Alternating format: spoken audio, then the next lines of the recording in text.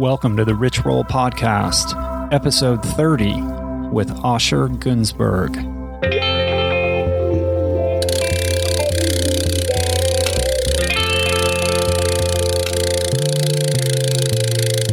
The Rich Roll Podcast.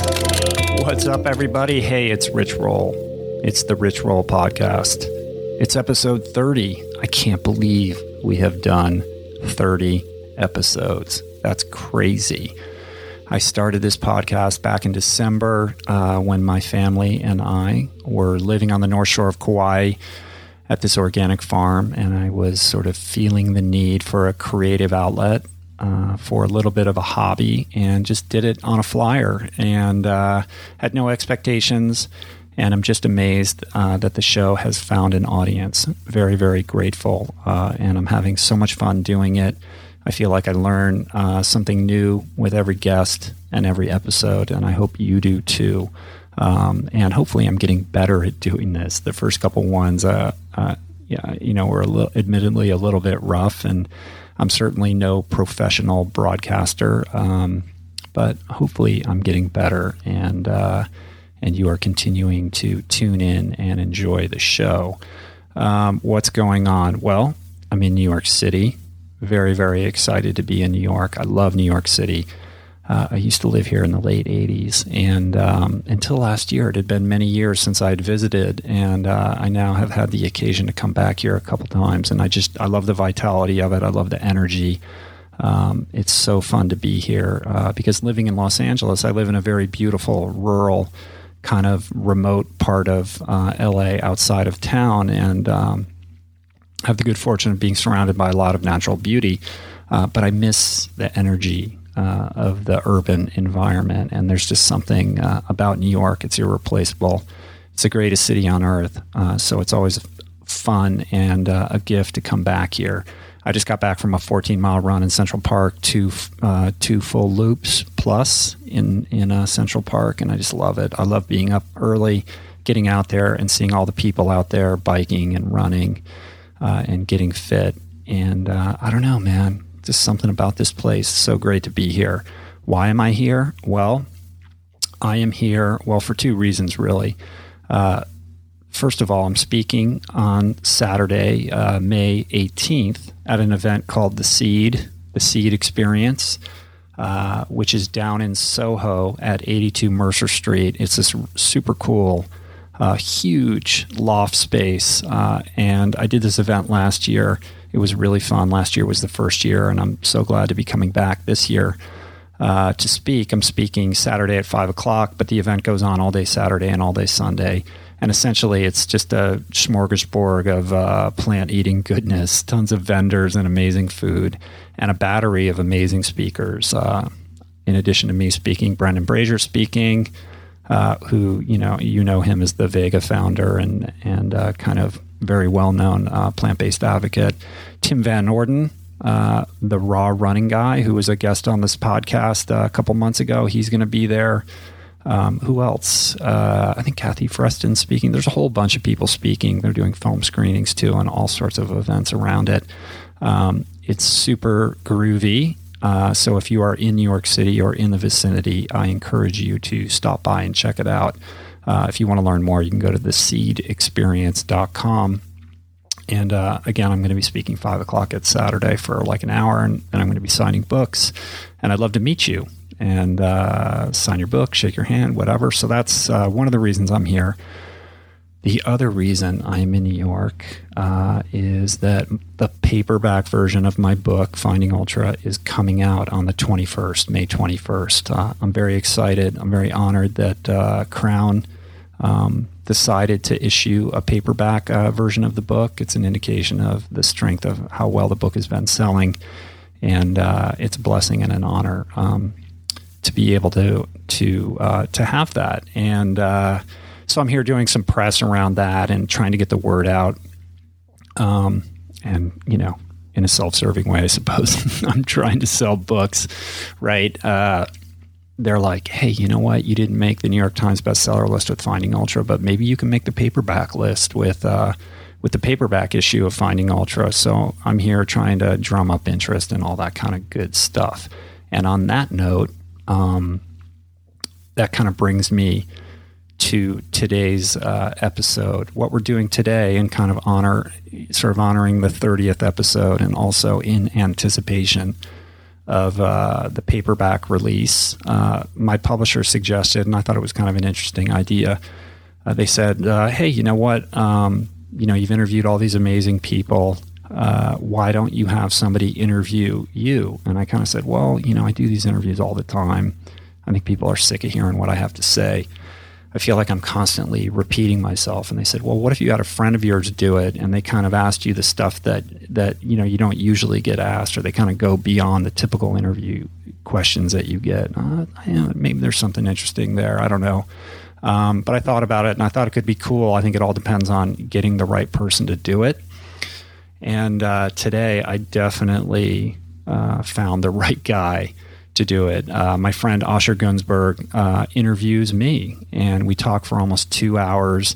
And it was a great opportunity to kind of get into some stuff in a deeper way, and kind of go beyond the typical questions that I get, like, "Hey, where do you get your protein? And what do you think about when you're running that far, or whatever?" And kind of the standard 5 or 6 questions that I typically get.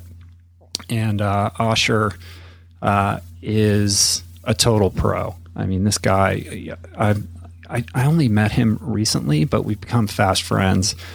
He's an Aussie transplant, and for those of you who are tuning in from down under, you probably know him as Andrew G. He was the host of Australia's version of American Idol. So I think they call it Australian Idol, or just Idol. I'm not sure. But, he's a professional TV personality and host, and a radio host, and a journalist, kind of an on-air guy who's very, very good at what he does. He's incredibly dynamic and fun and energetic and inquisitive. And we had a great time talking. And he really, he pushed me, and we probed into some cool stuff. So I hope you enjoy the interview as much as I enjoy doing it with Osher. We've been out running. In addition to kind of what he does professionally, he's also a long-term vegan, plant-based guy. He's been eating plant-based diet for like 10 years. He's gotten into running and marathon running, and he's training for his first ultra. He's going to do the Bulldog 50K, which is in Malibu Creek State Park down the street from where I live.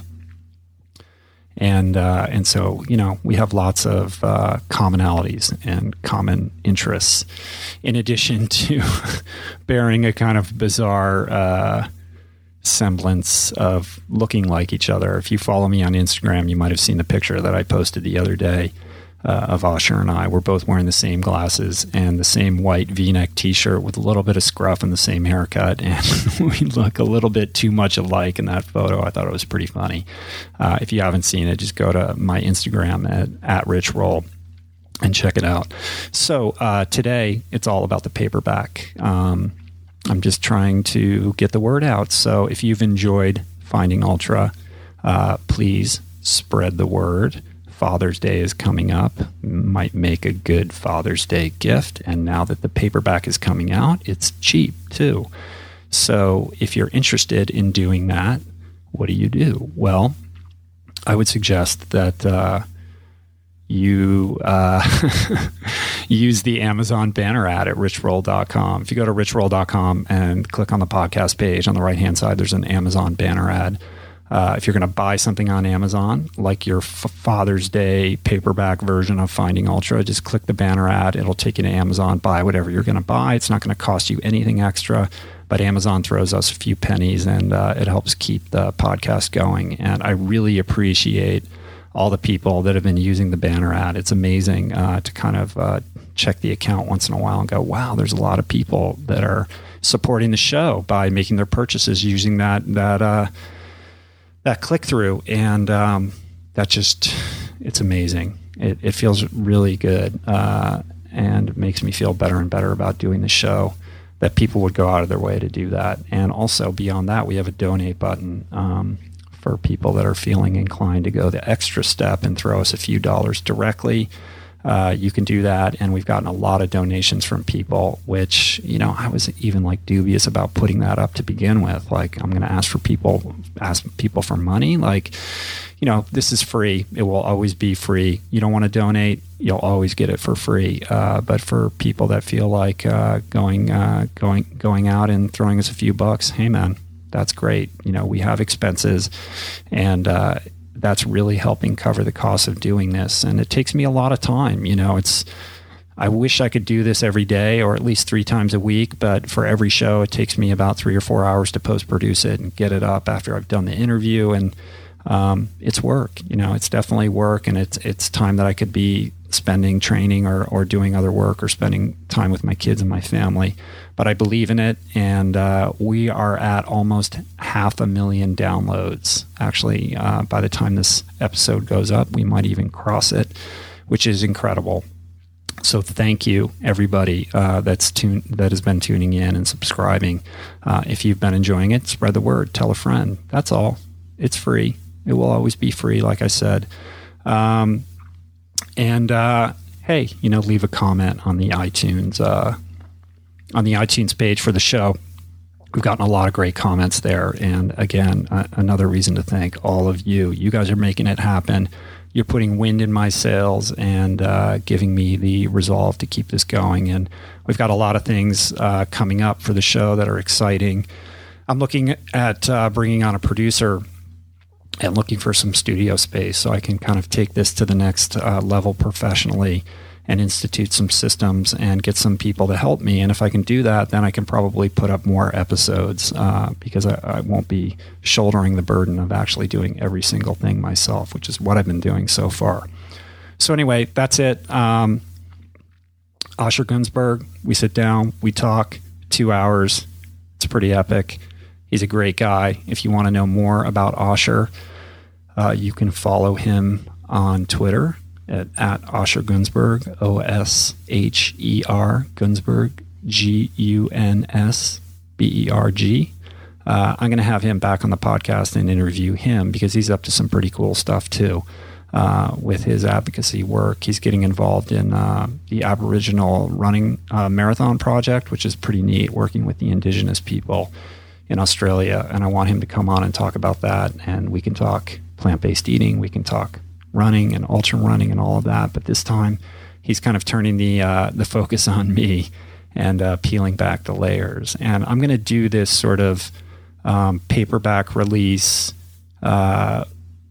interview of me in 2 installments. This is going to be Osher's interviewing me, and then in a couple days I'm going to upload part 2, which is Mishka Shabali interviewing me. And Mishka was a guest on the show last time I was in New York. So what was that? I don't know, a month or 6 weeks ago. It was a really popular episode. We had a really intense conversation, and I thought that he would be a good guy to also interview me because he can get into some of the other kind of subject areas that I touch on in the book that he can relate to personally, like the recovery story and all of that. So I sat down with Mishka last night when I got into New York, and we had another hour and a half really intense conversation, but this time him asking me the questions, and I'm going to upload that as part 2 of this kind of paperback release thing. So again, Finding Ultra, the paperback, comes out 5/21. Get it for Father's Day. Tell a friend. Get the word out. Help me spread the word.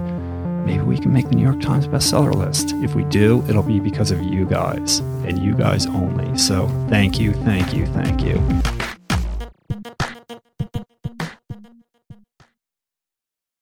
We're brought to you today by a very exciting brand new sponsor, Go Brewing. I am sober. I don't drink. And I devoted so many episodes of this podcast to the unreal benefits of an alcohol-free lifestyle. Why? Because even if you don't have issues with booze and suds, no amount of alcohol is good for you. At a minimum, it wreaks havoc on your sleep and produces a hangover that destroys your energy, your mood, and your focus. At worst, it turns your whole life upside down. But no longer does that mean you have to break up with your favorite brew, because my pals at Go Brewing are making all your favorite brews, minus the alcohol, fewer calories, and more productive tomorrows. It's not every day that I get the privilege to witness the inception of a company collaborating with our podcast, but that's exactly what happened with Go Brewing. I'm going to tell you this story. A few years back, I spoke at this event in Illinois, fittingly named Go, and it turns out that very day catalyzed Joe, the founder, to start his own NA beer company, Go Brewing. I had no idea about any of this until I bumped into Joe at Jesse Itzler's Running Man event the other month in Georgia, and he shared this story with me.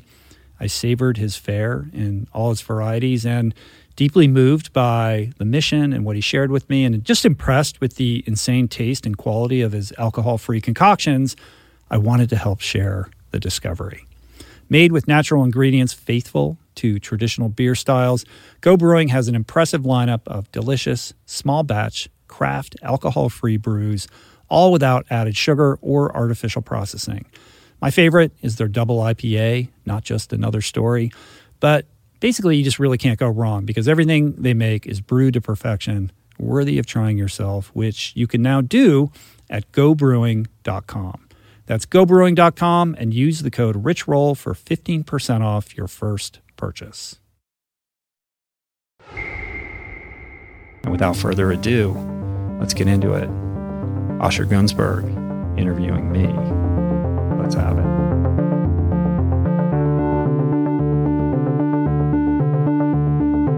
Thank you for having me, Rich. It's amazing to be here in your home. It's a beautiful home up here in the wilds. Yeah, thanks. We love it. The part of LA that no one thinks is LA, but it's LA. It is. The mountains. I actually lived in LA for many years before I even knew this area existed. It's quite the gem and still pretty undeveloped, and close enough to town where you can drive in.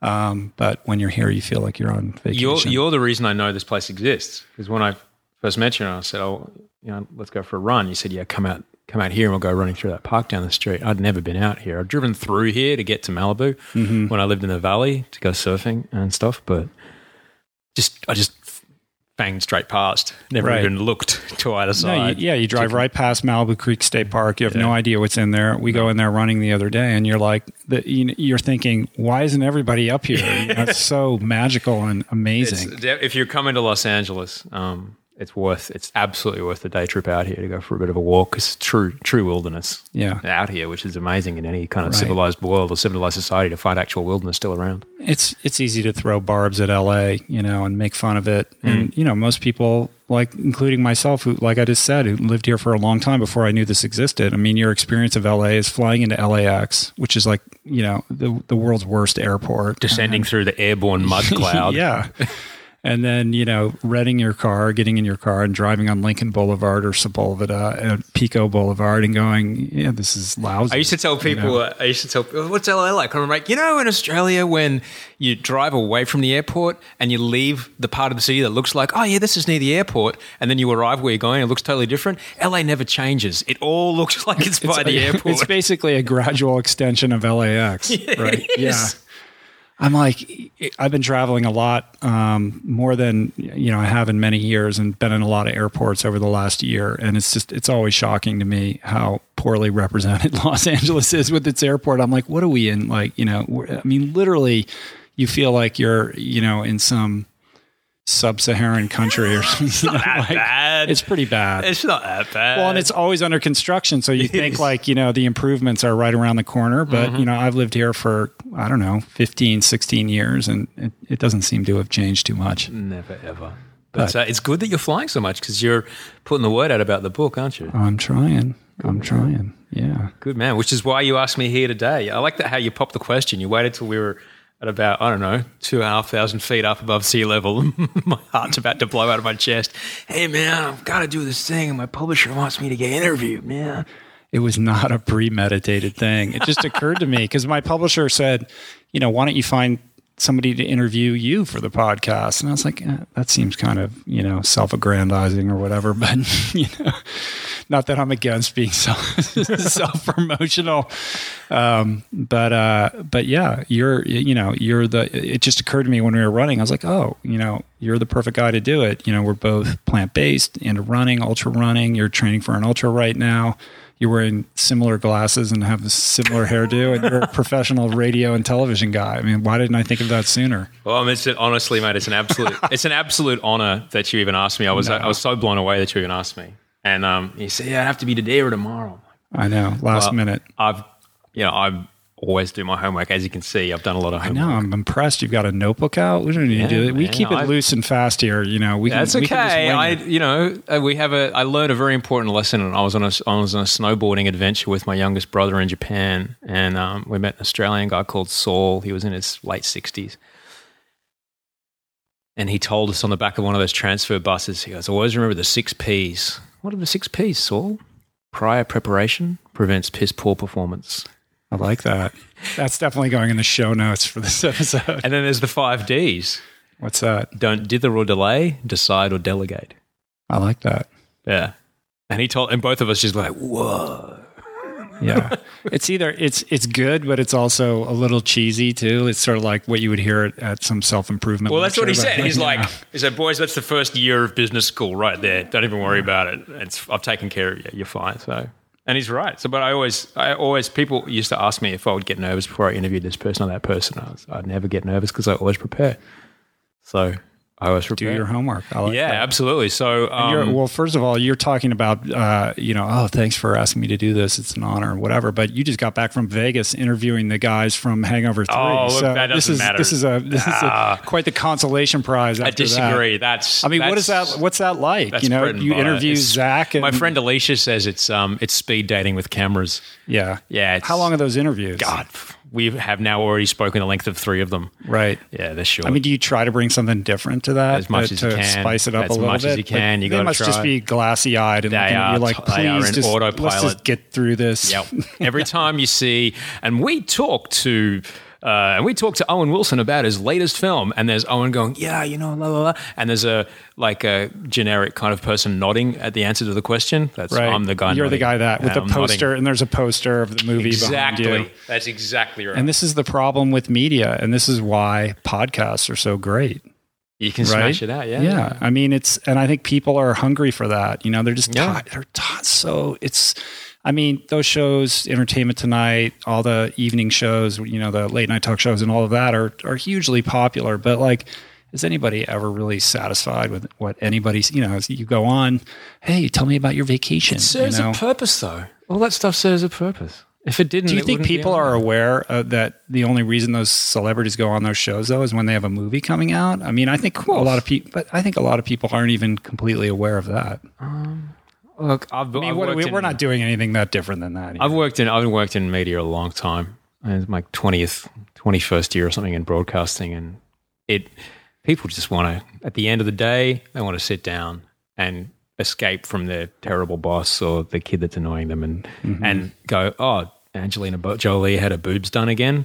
Hey, honey, did you hear that? And then they get to talk about something that isn't the phone bill for a while. Yeah, and I get that, man. And that's it. I'm not above that. That's what it's there for.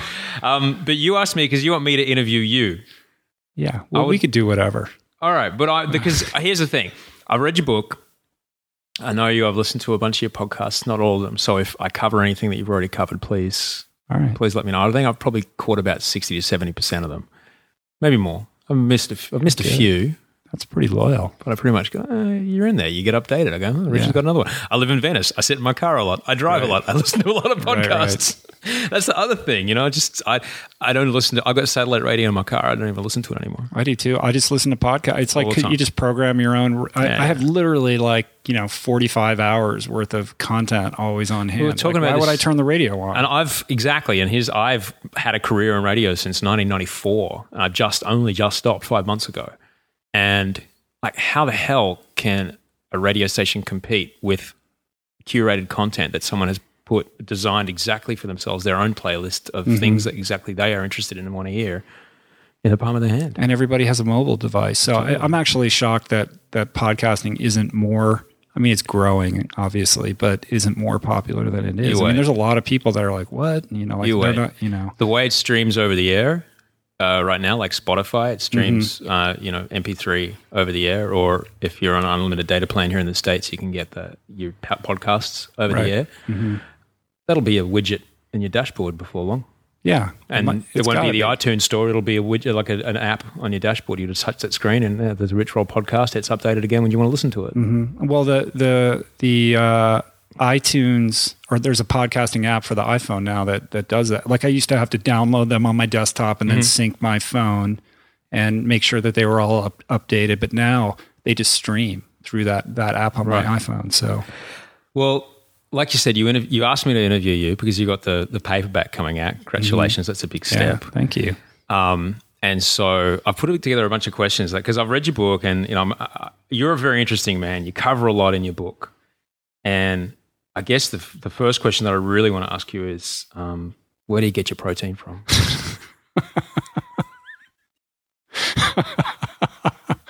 I'm so glad that we have a professional in the house.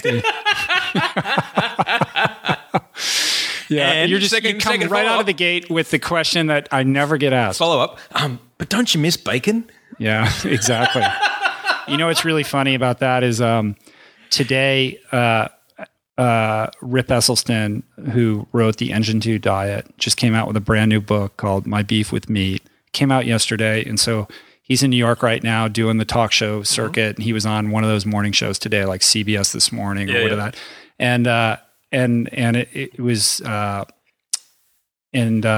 person who does his Twitter tweeted it. So it's like, oh, I got to see this. And, he's sitting there and it's Charlie Rose and whoever all the other hosts are on that show. And he's there to talk about his new book. First question, where do you get your protein? But he was Johnny on the spot with it. It's like he's been doing this forever. And still, it's the first question everybody wants. Which is the biggest, and that's what is really interesting about your story and why I think so many people are drawn to you. And when I tell people, I know this guy, he does this, they go, he did what? On plants?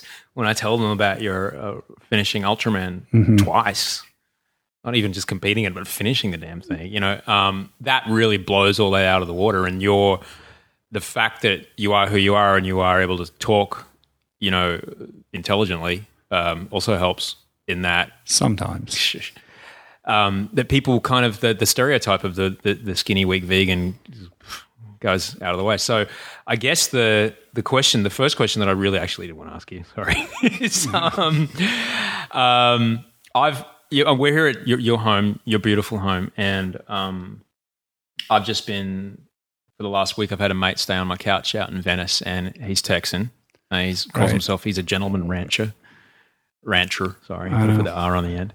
And I've been feeding him green smoothies every morning, but I took him grocery shopping, and he asked me the question, do you think it's more expensive to eat the way you eat, being vegan? Well, I know you like to say plant-based, and I appreciate that.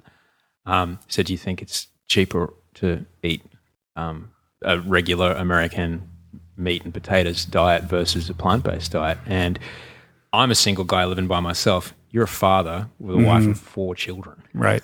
So I guess that's my first question is like, that's a concern for a lot of people, I guess. Yeah, would be it is. It's a valid concern. Yeah. And I guess the quick answer is it can be a lot more expensive to eat plant-based. So you have to be a little bit more judicious and careful and do a little bit more homework about where you're sourcing your foods.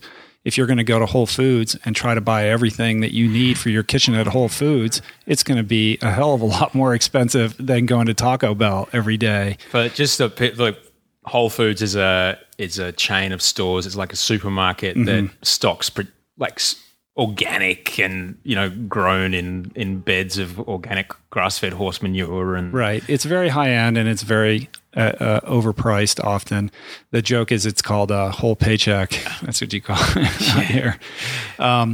And so if you're gonna be trying to buy all your foods there, it is going to be a lot more expensive. But there are many ways of circumventing that, and we've actually found that. It ends up being about the same, if not cheaper, if you're just a little bit more aware of what you're doing. So, for example, in the United States, there's a chain of grocery stores called Trader Joe's. So we get a lot of our stuff there. Not everything, like the produce isn't always so good there, but there's a lot of staples that we can get there that are it's pretty darn cheap. And when you say staples, because people always ask me, like, what do you eat? Because it's so beyond their paradigm of, I get up in the morning, I have cereal and I put milk in it. And then if I'm hungry in between, I make toast. And then I have a burger or something for lunch, So in terms of what we eat, basically lots of produce, fresh vegetables, fresh fruit, whole grains, legumes, seeds, and nuts. And, that's basically all you're exempting is a lot of processed crap that everybody knows is bad for them. Yeah. And then the meat and dairy products, right? And the meat products can be quite expensive, right? So you're eliminating those right off the top. So you're not buying ribeyes and all sorts of things that can jack up, the cash register. So, and there are ways of getting produce relatively cheaply, right? Like Trader Joe's doesn't always have the best produce, but lots of farmers markets have co-op programs where you can get stuff pretty cheaply. There's lots of little markets peppered around Los Angeles. Like there's one called Vallarta in the Deep Valley. You can go there. I mean, literally you can fill your entire shopping cart for like $25. We do live in a unique part of the world, right? And not everybody has that. No, not everybody. So, and I'm empathetic to that. I'm not unaware that we're quite lucky living where we live. But a lot of when you say staples, like for example, brown rice or black beans and kidney beans, I mean, you can buy these things in bulk incredibly cheaply, and when they can provide the base of a million different dishes that you make. So, maybe once or twice a week, my wife and I, and when I say that, I mean my wife, we'll cook up like, a lot of black beans and a lot of rice, and then we store it. We can make soups out of that. We can make stews out of that. We can make veggie burritos, and we always have plenty of food on tap. And literally, you can buy a giant pound, bag of rice or beans for like pennies almost, right? So when that's providing kind of the base of a lot of your dishes, it becomes pretty inexpensive, really. I mean, if you're going to buy organic produce at Whole Foods and you're going to juice it all, or you're going through a ridiculous amount of produce, like that's going to add up fast. So it's just about making smart choices and dialing it in. But in terms of variety and staples, like there's more available than you might imagine, and it doesn't have to be bland or boring by any I guess stretch. the follow-up question that I had to that was I started to wonder, this might be, we might have to get the Freakonomics guys in, but if you calculated over the course of your life until like as a man in your maybe your 60s, how much money you spend on your groceries every week, and then put on top of that the angioplasty and the stent that you got put in, of course, which rates from, I looked at it today because I knew I was coming to see you, so I researched it. It's like, in America, it's anywhere between $25,000 to $100,000 to get that stent put in. Right. And that's just pretty much traced back to poor diet. And that's normal operating procedure for a middle-aged guy these days, unfortunately. So, like, if you could save yourself that, like, I wonder which is cheaper. That's the other thing. Like, what's cheaper is getting the stent put in when you're in your 60s, or spending a little more money on healthier food through your life, and then having that money to go and buy your kids a college education. Right, exactly. I mean, the sky's the limit with healthcare costs the way they are right now, and things that aren't covered by insurance, and how high the deductibles are. We're getting sicker and sicker and sicker, and more obese, and more congenital disease, and heart disease rates are through the roof. I mean, it's ridiculous, right? So the Freakonomics argument is very powerful. And if you balance all of that out, you're definitely going to save money eating a plant-based diet. The problem with that for a lot of people is that's not inspiring or motivating. You know what I mean? Yeah, it's not now. And it's like, well, I want to go to In-N-Out right now. Like, I'll worry about the stent later. It's like that's not how people are wired. I'm not really wired like that. I mean, in my experience, pain is the true motivator to get people to change. And that's what made me change, because I was in enough pain where I was willing to roll up my sleeves and get uncomfortable and do something that at the time I didn't necessarily want to do or believe that it would really impact my life that much. And it's been an amazing journey. But, I often ask myself, well, would you have just done this anyway? If somebody said, hey, you're going to have a lot of healthcare costs coming up, you better straighten out. Like, yeah. So it's hard, Yeah. Well, as humans, we're not. Psychologically, we're not wired that way. So if Stephen Dubner's listening, we should go out and do that, please. Now, I got here early and I got to watch your kids.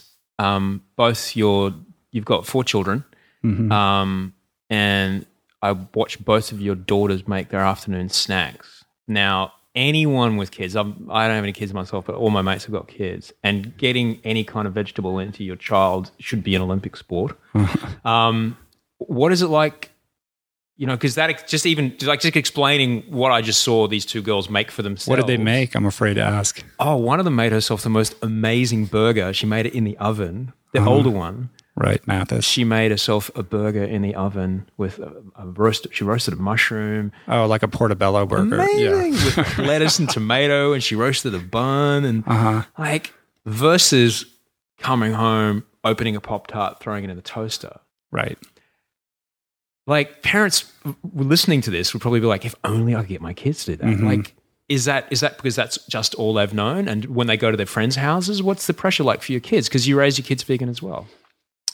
I mean, to say we raise them vegan is a little bit... Sorry, I've got to stop saying vegan. It's to say you raise your kids like you on a plant-based diet. Well, no, but even that is slightly inaccurate because it's been kind of an evolving thing, you know, and... First of all, I'm really glad that Mathis made her own portobello burger. She's really hungry, Rich. She's 9, so that's pretty cool. And I know, you know, my 18-year-old Tyler comes it down in the morning and makes his kale smoothie on his own accord, and it's kind of amazing. You know, I take it for granted now, and it's just normal, but it is amazing, and it didn't happen overnight. I mean, you know, I've been doing this for 6 years, and prior to that, it was whatever, right? But I think the most important thing from a parenting perspective, unfortunately, is you got to walk your walk. You know, you can't expect your kids to make a healthy choice if you're not making that choice as well. And kids are smart. Like if you're sneaking off and waking up in the middle of the night to go eat ice cream, they know what's up, you know? So you have to do it yourself and lead by example. And, you know, several years later, they may or may not take a tip from that. But what we've done is, you know, the reason I kind of like, I didn't cringe, but I was like, I had a reaction to you saying, you know, you're raising your kids plant-based, because we're not raising them with any agenda, really. We're just like, hey, we're filling our house with healthy foods, and come to the market with us and help us pick them out. And we involve them. You know, we treat them like grown-ups, I guess, and to some degree with respect to this, and give them respect and say, here's why we're getting these foods. Help us get this. What kind of this would you like? You know, and we set certain parameters around that, but they're participating, you know, and then we bring it home. They help us put it away. They help us decide what we're going to make for dinner. And then, you know, Julie likes to play around and come up with new recipes. So she'll have Mathis or Tyler or Trevor like, hey, you know, what if we put this in here? I wonder how that would taste. And so they develop an emotional attachment to where their food is coming from, how it's prepared, and what they're eating. And, you know, they've seen the changes that have happened with me. They've seen, you know, what's happened with their mom, like really kind of taking on this mantle of really learning how to be a vegan chef, which she's not trained to do, but she's really kind of discovered and fallen in love with, and not setting any rules around it, you know. So, you know, if Mathis, the 9-year-old who went and made the portobello burger, she goes over to her friend's house or a birthday party and they have cake or pizza, she's welcome to eat that. And I'm not going to judge her or have any problem with that.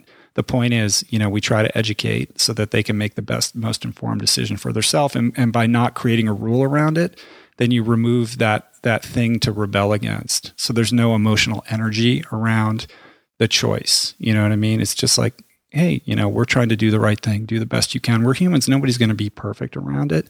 And I think when parents crack down on kids, that creates kind of a, you know, an FU mentality when they get older. And what about, because one of my best mates, Simone, down in Australia, she has 3 daughters. She went and she became a vegan nutritionist. She raises her kids vegan. And I'm pretty sure there'd be the same thing here in America, in that other parents are, you know, really awesome. And having kids is great because you just get all these heaps of free advice from other people about how to do it. So unsolicited. What are other parents' reactions? Osher, let me tell you. Yeah. Your kid has to be eating cheese. They're gonna have, their bones are gonna break the first time they catch a football. Like, do other parents give you the stinky eye, or do you not mix in those circles, or what's other parents' reactions when they see? Because it's fair enough, like, everyone's, like, heard the story, like, oh, yeah, my 14-year-old, she started listening to punk music and stopped eating meat. Yeah. But a younger kid, like a kid, Simone's kids are, the youngest one's 11 weeks, and there's one I think 6, 7, and the other one's about 4, I think. If when you got a kid like that, and right, it's a big responsibility, and every parent wants to make sure they're doing best by their child and making the right decision. They'll only too happily tell another parent what they're doing wrong. Of course, and there's a fear-based program around that too, because it's sort of like, all right, well, I know if I kind of feed them what everyone else is feeding them, that things will be okay, right? But if I'm going to go outside the norm and do this thing that is potentially dicey, is that right? And of course, you're gonna get judgment for that. Now, we don't really get it to our face, really. If people are talking behind our back, that's conceivable. I'm sure that's going on. Yeah. I'm not aware of it. All I know is that my kids are healthy and happy and seem to be doing fine. And as a parent, we need to make sure they're getting their B12 and their vitamin D and all of that, and we do that. But other than that, they're all growing and developing mentally and physically, and it's all fine. But I think the thing is, but you're also you're really careful about it. You don't just feed them salad. I mean, I used to I did Idol in Australia. I was the host of the Australian version of Idol, which is called Australian Idol. It's called American Idol here. It's called Malaysian Idol there. Right. And people knew I was vegan, and they would come up to me and go, I can't even tell you how many times it happened, Rich, when people would be like, oh yeah, I used to be vegan, and then my hair fell out, or I was vegan, and then when my kidneys failed. Right. Yeah, because you weren't smart and you didn't eat right. You can't just eat salad. You can be unhealthy on a vegan diet. Just to say I'm eating a vegan diet. First of all, I don't even know what that means. That can mean many, many things. It can mean something that's very healthy. It can mean something that's very unhealthy. So just to say that, I don't have enough information. And when people say things like that to me, my question is, well, let me find out what exactly you were eating. And we'll figure out what went wrong. I mean, you could be now more than ever, you can be a crazy junk food vegan with all the, processed kind of stuff they have that's non-dairy and non-animal, all the fake meats and cheeses and all of that. I mean, if you go eat, I love Veggie Grill, but if you go there every day and eat the buffalo wings with the non-dairy ranch sauce, like that's not, you're not going to be doing too good after a while, I think. But they taste so good. They do. And so people say to me, like, do you cheat? Do you cheat on your vegan diet? And it's like, I don't cheat, but if I consider having the buffalo wings at Veggie Grill kind of cheating, because that's not a whole food plant-based diet. That's like a processed vegan food. And you can trick yourself into thinking, well, it's vegan, it's great, so what's the problem? And I think that's where people get into trouble, because it's a very, you can eat, it's about nutrient density, so you're eating foods that are very nutrient poor, but calorie high, regardless of whether they have dairy or animal products in them. You're not going to be heading in a good direction. I have one more question about food, and then I want to move on. But there was one thing in your book that really completely blew my mind about the microbes in your gut driving the cravings. These are the things that aren't you. These are the bacteria that live inside you that are not you. They're the little individual organisms that we play host to. Right. Drive our food cravings. And that completely freaked me out, because I know you've said it, and I'm grateful you credit me every time, but I had a window diet for a long time, whereas if I could drive up to the window, I would eat food out of it. And it was amazing. It would be 90 minutes to 2 hours after eating it that I would be searching the side of the road for another Kentucky or a Burger King or whatever. And it was horrendous. I was 21 or 22. I didn't know any better. But your impulses have been hijacked. But now all I want is kale. Yeah, I know, right? Because you have a different microbial ecology in your gut. So this is the thing. Like, people go, I would be vegan, but I can't give up my cheese. Or I love my dairy. Like, is that just a case of changing? I think there's two things going on with that. First of all, it's kind of the first part of that for me is an interesting kind of spiritual rabbit hole, because when you say, like, I just can't give up my cheese, like, well, what is that? What are you saying? Well, what you're doing is you're telling a story, and you're affirming that story by repeating it. And by repeating it enough, it becomes true. This is the story that you've created for yourself. And in some respect, there's an identity formed around that, and that becomes cemented, even if it has no bearing in reality. So you have the power to change that story if you want. That doesn't have to be your story. You can start to affirm something else and watch your life move in a different direction. The second part of it is the microbial thing. And that's it's a crazy, crazy story. And I started to learn about this. I talk about it in the book. My buddy, Compton Rom, who he recently moved to Salt Lake, but I've got to have this guy on the podcast because he's just a mind blower. Like, he knows so much. He has a PhD in microbiology and was a research doctor for a long time. And he started a holistic nutrition company called Ascended Health. He moved to Salt Lake to kind of start, building it. And he used to live down the street. And when I started training for Ultramans, like, he was a friend. He's like, he wanted to use me as like his guinea pig, like, because he was trying all these crazy potions. He's like, I want you to drink this and see how it makes you feel and perform. And I go over to his house, just down the way, and I go into his kitchen, and it looked like I'd walk in and there are just test tubes all over the place on the island in the kitchen. I was like, this looks like a meth lab in here. Like, what are you doing? And he'd have crazy green potions boiling on the... It's whole food, Richard. I promise you it's whole food. And he's like, oh, it's awesome. I just came up with this new resveratrol turmeric, potion. You got to try this. And he started experimenting with, I'll get to answering your question, but this is a funny story. So he started experimenting with using lasers to kind of repair muscle damage, like the sort of red lasers that you see, for pointers and things like that. So he became very interested in that. And somehow he found a way to order like a dozen or 2 dozen of these super high-powered lasers that were manufactured by a defense contractor to be used as on sniper rifles as like the scope, where the red you see in the movie, like the red dot or whatever. He's like, he got them shipped it to his house, and he's like, check it out, and he would like beam it up on a cloudy night, and it would go all the way up to the cloud. Like, he's like, it has like a 5-kilometer range on it or some crazy distance. Like, they were so powerful. And he's like, but they're awesome. You beam them on you. Like, if your knee is hurting, you kind of use it on your knee, and it helps. It's like, it creates like an immune system response that helps you sort of repair your body more quickly. And so he's experimenting with all these things. And I'm like, all right, dude, you realize like, you're on some crazy Homeland Security list right now. Like, you've ordered over the internet, like these high powered, like, lasers that are used for sniper rifles. You're going to get a knock on the door, and these feds are going to walk in, and they're going to see all this shit in your kitchen, like you're doing, and you're headed for Guantanamo, man. We're never going to see you again. But anyway, so he knows everything there is to know about microbes, and he was the first one who started to kind of educate me about this. And he's convinced, and I believe in him because I know his background, that microbes, basically dictate our health. And you're seeing more and more research coming out all the time. Like, there was the recent thing about the effect of meat on, I think it was heart disease. A bunch of research studies came out recently, and it had to do with the gut bacteria that are the result of eating those kind of animal products that was having the deleterious effects on health.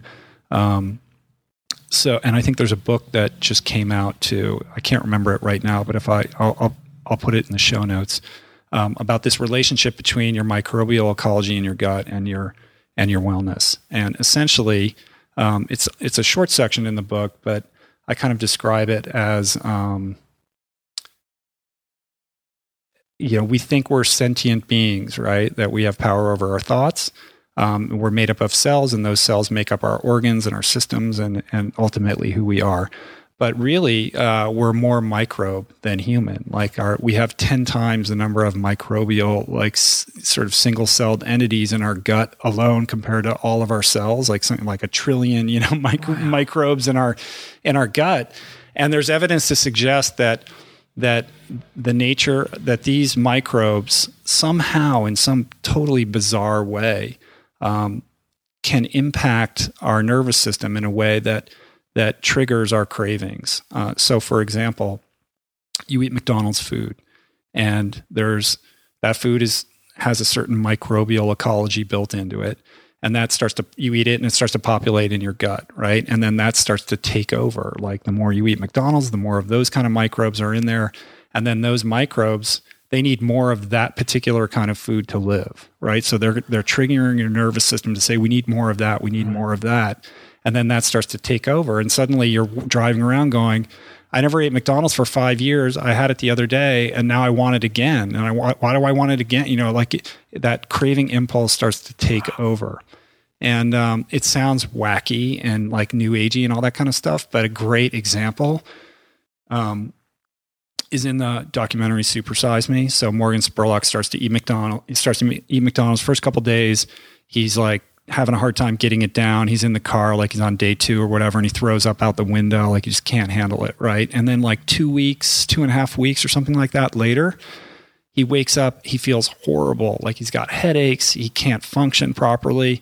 Then he goes to McDonald's and eats McDonald's, feels great. He's like, I feel awesome now. Like, why is that? It's like this relationship, this addictive relationship that starts to take over. It's sort of like, if you're a heroin user and the first time you use heroin, you're going to get sick, right? But then you're going to feel sick until you get it. It's a similar kind of thing. So say for example, someone's listening to this and they're like, that certainly describes my relationship with fast food when I was in my late teens and early 20s. How long does it take for that biology to change inside your gut if you started to change your diet slowly?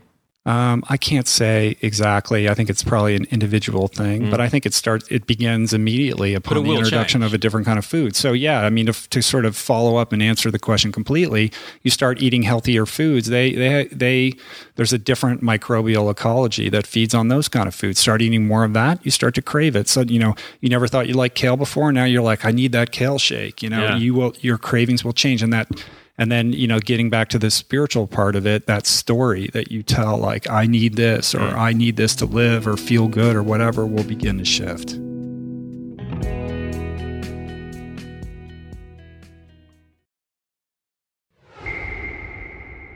So for a lot of people, though, the idea to go plant-based is as if you're asking them to run Ultraman. Mm-hmm. Like, they may as well run a 3-day event with a double marathon at the end of it as change their entire diet because it's all they've ever known. So, it's all like with any training or with any change in your life, it's incremental. So if someone's listening and they're like, this is a really inspiring story, if only I could, I don't know where to start. What's what's the small step? What's the thing today, right now, when they put this podcast off that they can possibly do? Right. For the plant curious.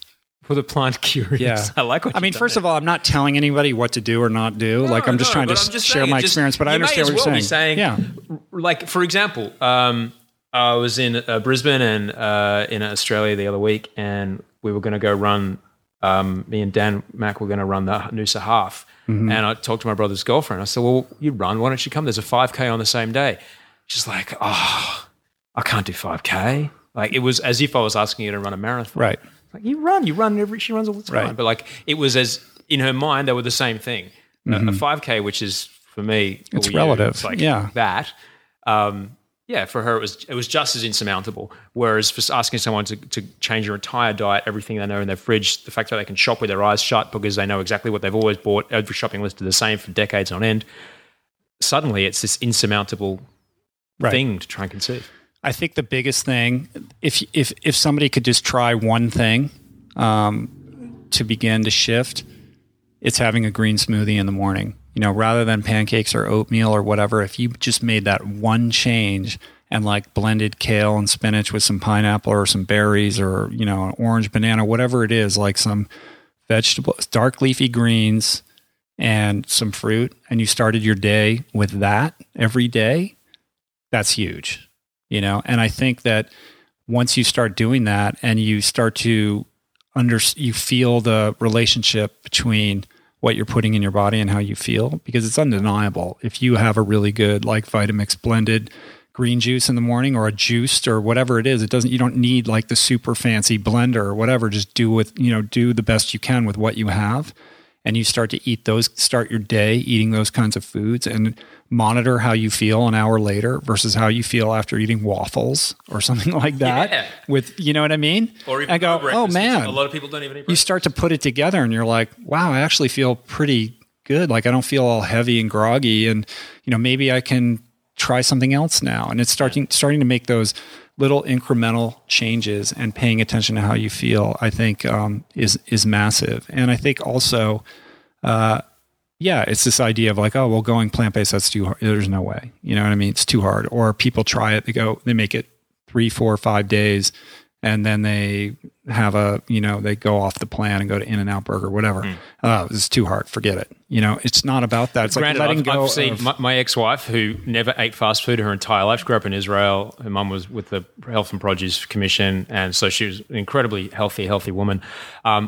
When she ate In-N-Out Burger for the first time, I watched her eyes roll back in her head, like it was the greatest thing she'd ever chewed on. So there's got to be something to it. Right.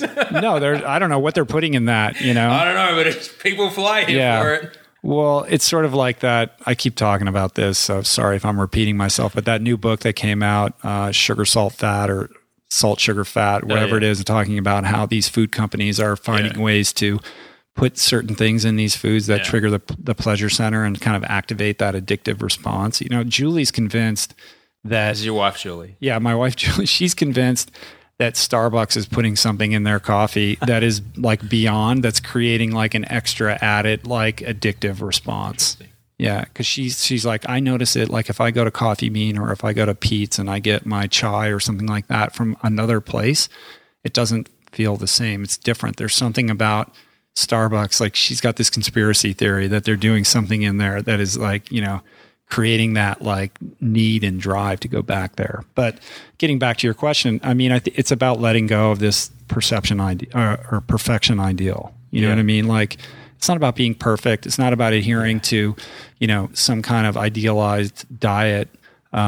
You set yourself up to fail. We're human beings. We're fallible. We're going to fail. And when it comes to food, my goodness, it's like, it's a challenge for all of us. So it's just about making more informed, educated choices and moving in a right direction, and like kind of giving yourself permission to fail once in a while and being okay with that, so that you can kind of, it doesn't like knock you out of the game. Yeah. And I think just your fitness career and like listening to the people that you've had on this podcast there's no shadow of a doubt that eating this way is enormously beneficial to like, not necessarily going to go out and do ultra fitness, but any kind of sport. I did want to ask, who's the female Rich Roll? Who's the female plant-based ultra athlete? Because it seems like it's all, there's a lot of dudes. There's a lot of dudes doing this plant-based kind of advocacy or whatever. Advocacy, yeah. Who's the female Rich Roll? Who's the athlete? You mean? Would it be Venus Williams? Do you think? Possibly, yeah. I mean, they're still kind of relatively new to it. There's an Ironman athlete who also has done Ultraman named Hilary Biscay, who's amazing. She's an incredible triathlete, super talented. She's won Ironman, like a big Ironman race before, and she just kills it out there. And she's plant-based. There aren't as many. I don't know. I think that there's something. I think there are plenty of plant-based women out there. It's much, like I just had Lisa Fallon-Mindel on the other day, and she's killing it in age group triathlon races and, is on the podium and all of that, vegan.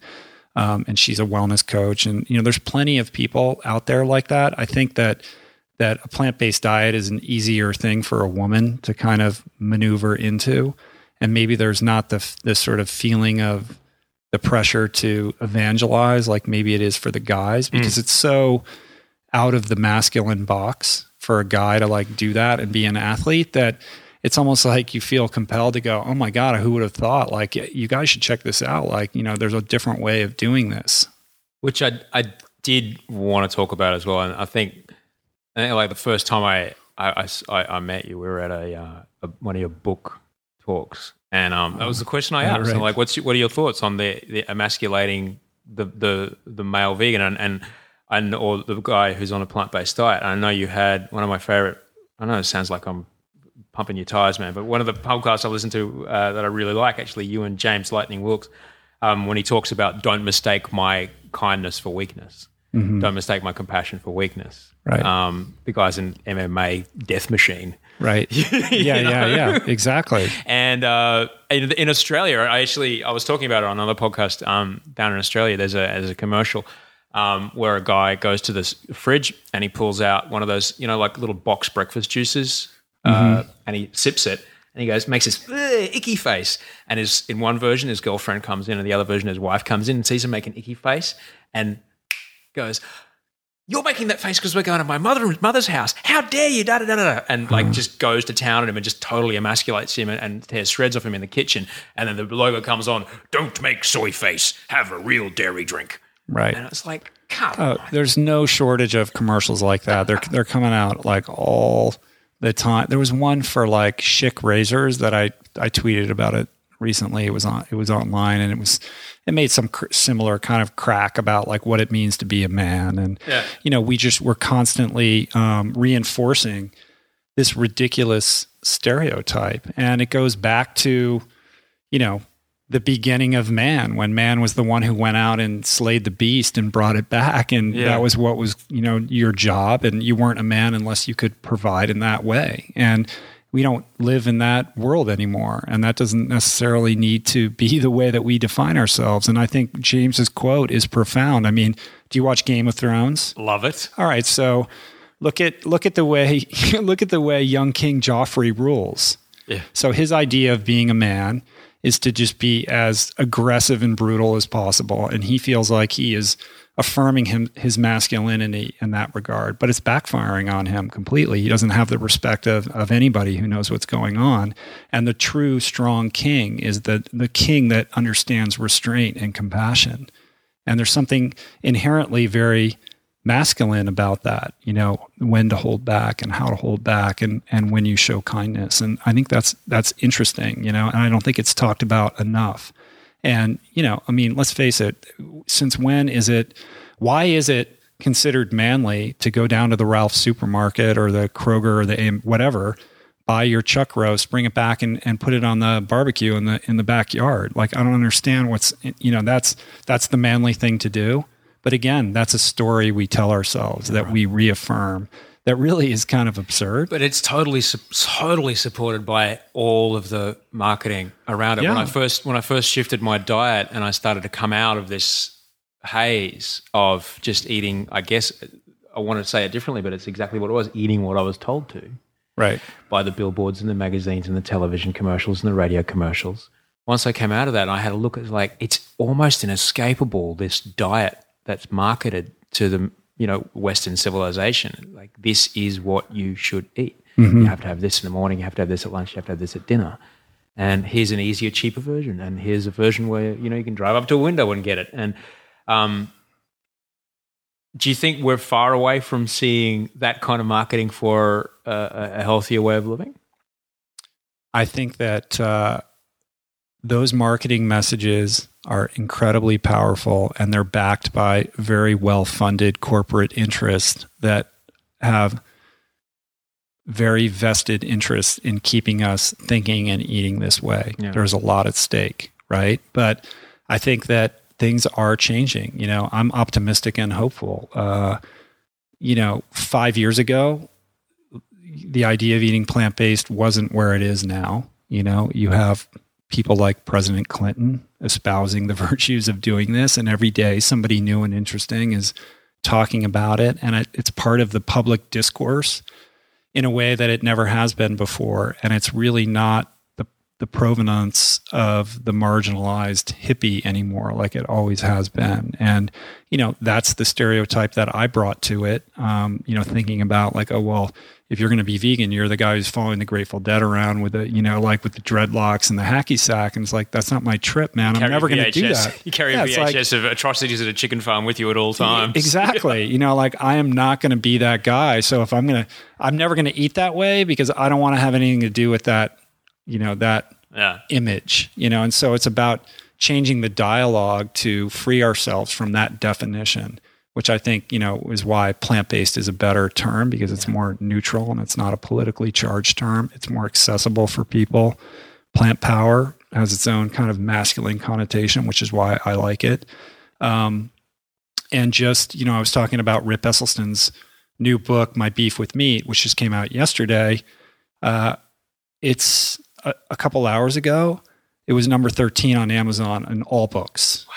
And I'm sure by the end of today or tomorrow, it'll be in the top 10. That's every book on Amazon, right? Every book. So that tells me that this is gaining steam. So I've got it written here at the top of this page. Why now? Why now? Why? Yeah, I've been eating this way. When I tell people I've been vegan for over 10 years, they're like, oh, so you're not just doing it because it's fashionable today, or because you saw someone do it on The View. You're like, no, it's a long time. Right. Why now? Why now? It's almost like a Malcolm Gladwell question, like a tipping point. It's like a tipping point thing, right? Like it's taken this long for enough people to kind of congeal around this concept and for the information flow and the ideas to spread kind of organically and virally. Rip Esselstyn's father, Dr. Caldwell Esselstyn, started treating cardiac patients with a plant-based diet back in the 1970s. It was anathema. He ended up losing his job at the Cleveland Clinic. And he's been shouting from the mountaintops since then about, basically his message then is exactly what it is now. And it took Forks Over Knives and all these sort of books and documentaries to come out to now where he's finally sort of being taken seriously and vindicated in a way. It took that long. So things take time. It takes time for people to acclimate to new ideas. And, you see it, but now it really is becoming pervasive. I mean, we live in Los Angeles, so it's like every other restaurant now, is vegan or offers vegan options. So we're spoiled in that regard. But it's cropping up more and more and more. And I think Forks Over Knives actually had a lot to do with that documentary. I wonder because in Australia, we have a very different healthcare system where we have socialized medicine, and despite what many people's televisions tell them, it doesn't turn you into Russia. Everything's actually kind of okay. Right. I was just in Canada a couple of weeks ago, and they were telling me about it, and I was like, oh my God, I can't believe how good that sounds. It's pretty amazing. Yeah. But what it does is it puts the onus of responsibility for wellness kind of back on the people as a whole, and, there's... if you're going to get a lung transplant, my tax dollars are going to have to pay for it. Mm-hmm. So then that kind of switches it around. And then I've noticed in Australia, you start to see, first it was 1/4 of an aisle at the supermarket where I would go and get tofu and things like that. And now there's an entire gluten-free aisle. Mm-hmm. All right. So, and it just goes on and on. It's just getting bigger and bigger and bigger down there. Kind of the awareness for eating kind of at least more. What does he say it? Consciously eating. Consciously. Sid Hillman, the guy with the hat. Yeah. He talks about it. It's just people eating, just being aware and mindfully. Mindfully, that's the word. Being mindful about what you're eating. Being mindful. It's not just a piece of meat on a styrofoam tray. It's, right. And so I just found it kind of interesting that when I was just down there the other day that.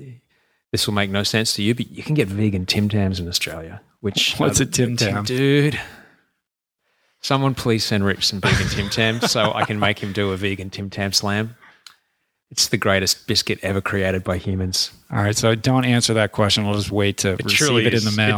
It truly is. Is that some kind of weird Vegemite? No, brother. Vegemite's vegan, by the way. Yeah.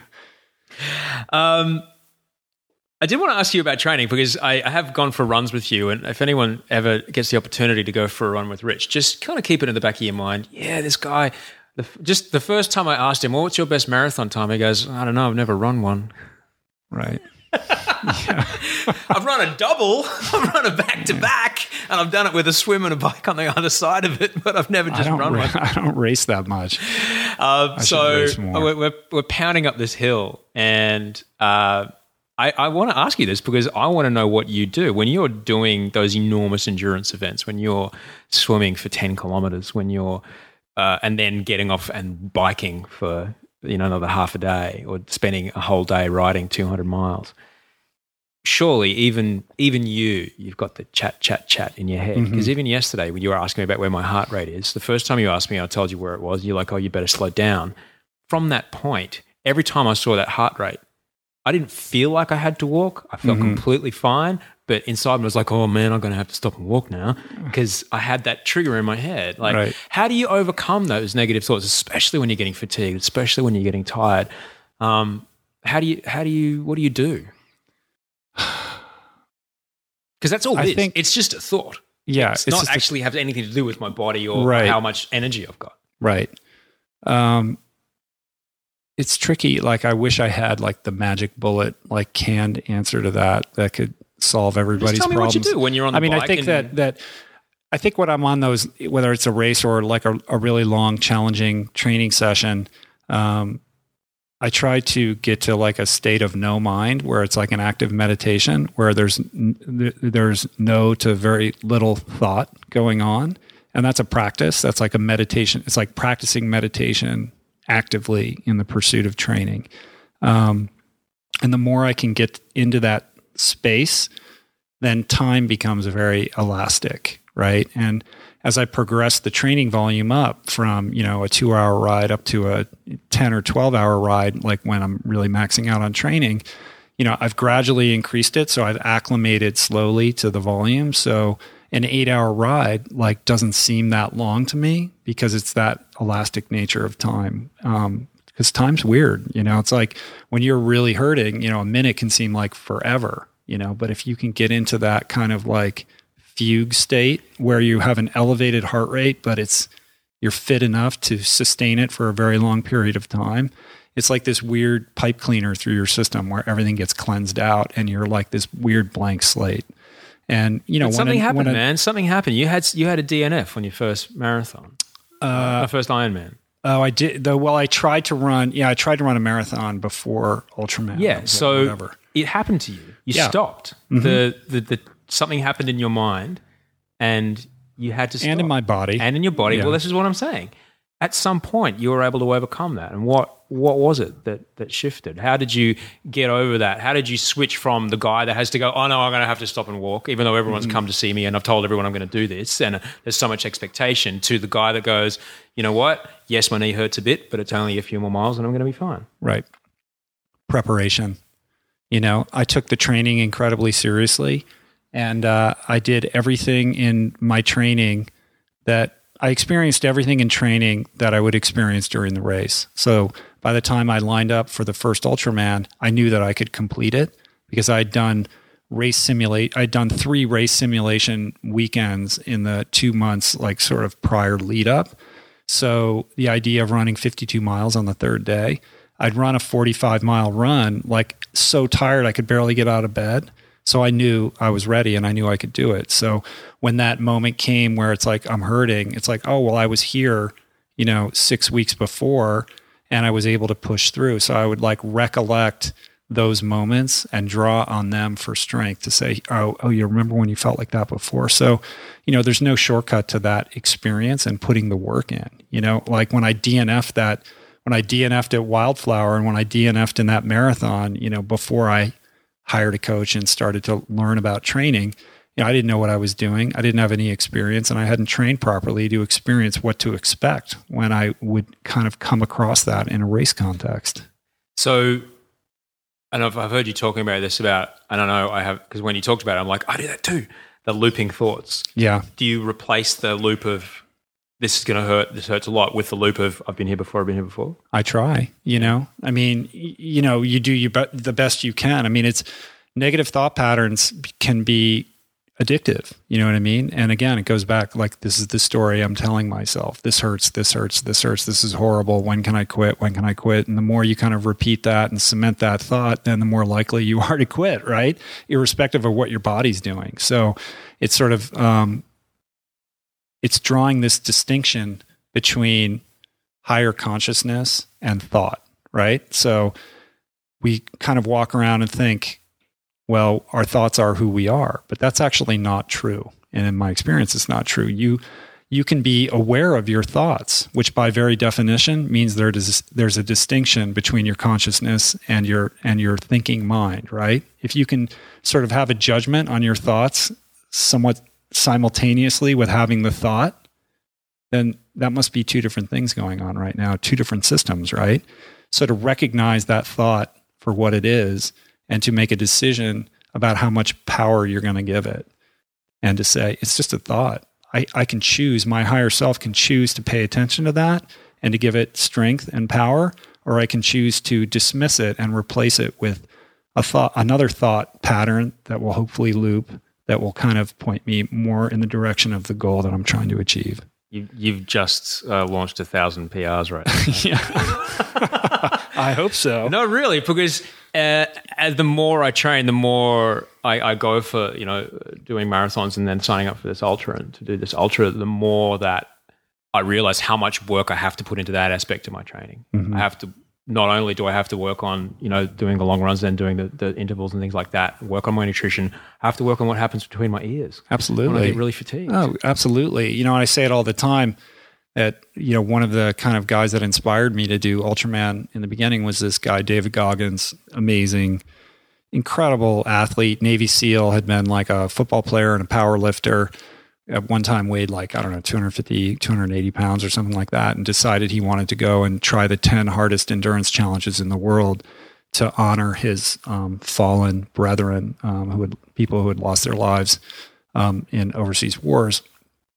And he had never been a runner or a triathlete. And then he threw himself into doing races like Badwater and Ultraman, and did quite well, despite not fitting the prototype at all, like not looking like a runner, not really training like a runner or a triathlete, and just being an overall badass, basically. That Navy SEAL, Black Ops head training. Exactly. That's what he's got. Yeah, like a laser focus, right? Wow. And he said, when you think you're done and cooked, you've actually only accomplished about 40% of what you're capable of. So, and it's a mental barrier. It's not the body. The body is not the limiter. It's the mind. And so when you go out and you're training, to be aware of that you're not just training your body, you're also training your mind, you're training your spirit. And every workout has a purpose, and you should be conscious of what you're doing. Like, it's easy to just, I have an hour, I'm going to go out and run and do that, fuck off or whatever.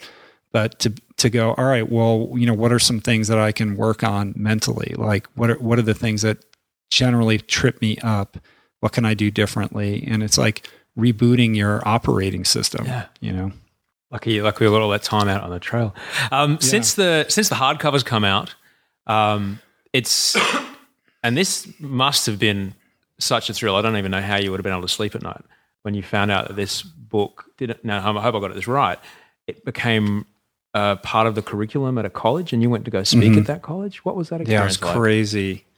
That was a crazy, cool experience. Well, I got asked to, from time to time, I get asked to go and speak, and usually it's like a veg fest, it's sort of like preaching to the choir, to the converted, and in the summertime, there are all these veg fest. Every city's got one, and you kind of go on tour, and it's the same people that are speaking. I never have to pack traveling food when I go there, because I'll just get something. Oh, yeah, you go there, and it's like all the food's there. It's awesome. Normally, I'm taking bags of nuts and bananas. I'm taking all my food with me. And all the vendors are giving it to you, and you get goodie bags and all that kind of stuff. Yeah, it's awesome. I'll bring my own toothpick. But yeah, I got asked to come out to Charleston, South Carolina, and speak at the College of Charleston. I was like, oh, cool. The first, I've never spoke at a college before. That's pretty cool. And what I didn't find out until just before I was going there was that they'd put my book on the freshman curriculum. It's required reading in this required freshman course called the Freshman Experience, which I gather has something to do with giving freshman students kind of an alternative experience to the typical kind of college curriculum. I don't fully understand it completely, but it's pretty cool, man. I got to go and speak to the students, and I also spoke to the general public there, and it was like, wow, I can't believe I wrote a book that's being taught in a college. Like, that is such a trip. Were they approaching it from a place of, yes, you could go and, try and live the dream that you saw at Animal House or Revenge of the Nerds, but have a read of this guy's book and see that he actually did that? And then, was that the angle they were coming from? Yeah, I mean, I think that the guy who kind of put it together is a big, sort of vegan advocate, and he just, loved the book and wanted me to come out. So there was definitely kind of the plant-based diet component of that contributed to it. But I think kind of, in a more general sense, the book, it had a little bit of a slow debut because there's a picture of a guy running on the cover. And it's like, oh, well, this is a book for runners about how to be a better runner, and that appeals to a certain demographic of people, but that's not a huge, that's not the general public at large, right? And it took time for word to kind of get out or spread that actually that's sort of the surface level story, but it's really about how do you access a better version of yourself. And diet is certainly like the beginning portal to that, but it's not the be all end all. That's like the starting line. And once you kind of clean up your diet and, in my case, plant-based, and I stand by that being optimal, at least in my experience, then what? It's sort of like you develop a clarity of mind and a more energized kind of feeling of being in your body and an increase in vitality and energy. And then what do you channel that towards? And so the message really, or the theme that was trying to express that hopefully comes across, is that it's an opportunity, it's a growth opportunity to access and unlock a better, more authentic version of yourself, to more fully express something that maybe is locked deep inside you or has been latent or that you've been afraid to kind of pursue. And it gives people like permission or a little bit of a inspirational roadmap to kind of begin that journey. And it has nothing to do with running or Ultraman or any of that. It could be playing the banjo or whatever. And so in the context of speaking at colleges, there's that. There's sort of this call to action to invest in yourself, to think differently, to not like be an automaton to just do your homework, but to actually do what I didn't do in college, which was to develop a relationship with myself, to try to understand what is it that I want to express and offer? What do I want to devote my life to? And college is like the fertile ground to kind of begin that journey. And, unfortunately, I was too loaded. This is what I was going to ask. Disconnected from myself to do that. So go back, 27 years?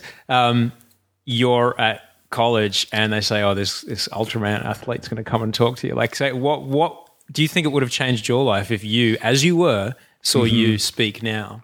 Probably not. I was just getting going. My alcoholism was just starting to kick in. It's like I actually found that bit of the book like so visual to read. I was, because that was my 17, 18, 19-year-old experience. It was just it was house parties and beer. Right. And just unstoppable. And it was nuts. Crazy. I don't think I could have, I wouldn't have been able to hear it, the sort of, the message presents itself when the person is ready to hear it. Personally, I wouldn't have been ready to hear it, but, maybe there are other people, maybe I would have, I don't know. You know what I mean? Like I remember being in high school and they carted in some recovering alcoholic to come and talk to us. And he told some crazy stories about how like he just couldn't watch football or have pizza anymore without getting drunk. And I just thought that was, absurd. And this was like before I even started drinking. And I was like, I don't want any part of that dude. Like, first of all, he doesn't look like he's enjoying his life, and I don't know what I'm supposed to be getting out of this. And, I still remember that, but I remember being kind of turned off at the time. And maybe there was a preachiness to it. I'm not sure or whatever. So, how do you relate to a college student? How do you get through to them and help and hopefully inspire them? So you don't do it by telling them don't drink and eat healthy food. You just try to tell a story and see if it kind of connects with somebody. What was the reaction? Did guys and girls come up to you afterwards? Yeah, for sure. Not everybody, but, definitely like I did a Q&A and there were plenty of students who were like, how do you do this? And how do you do that? And it was cool, man.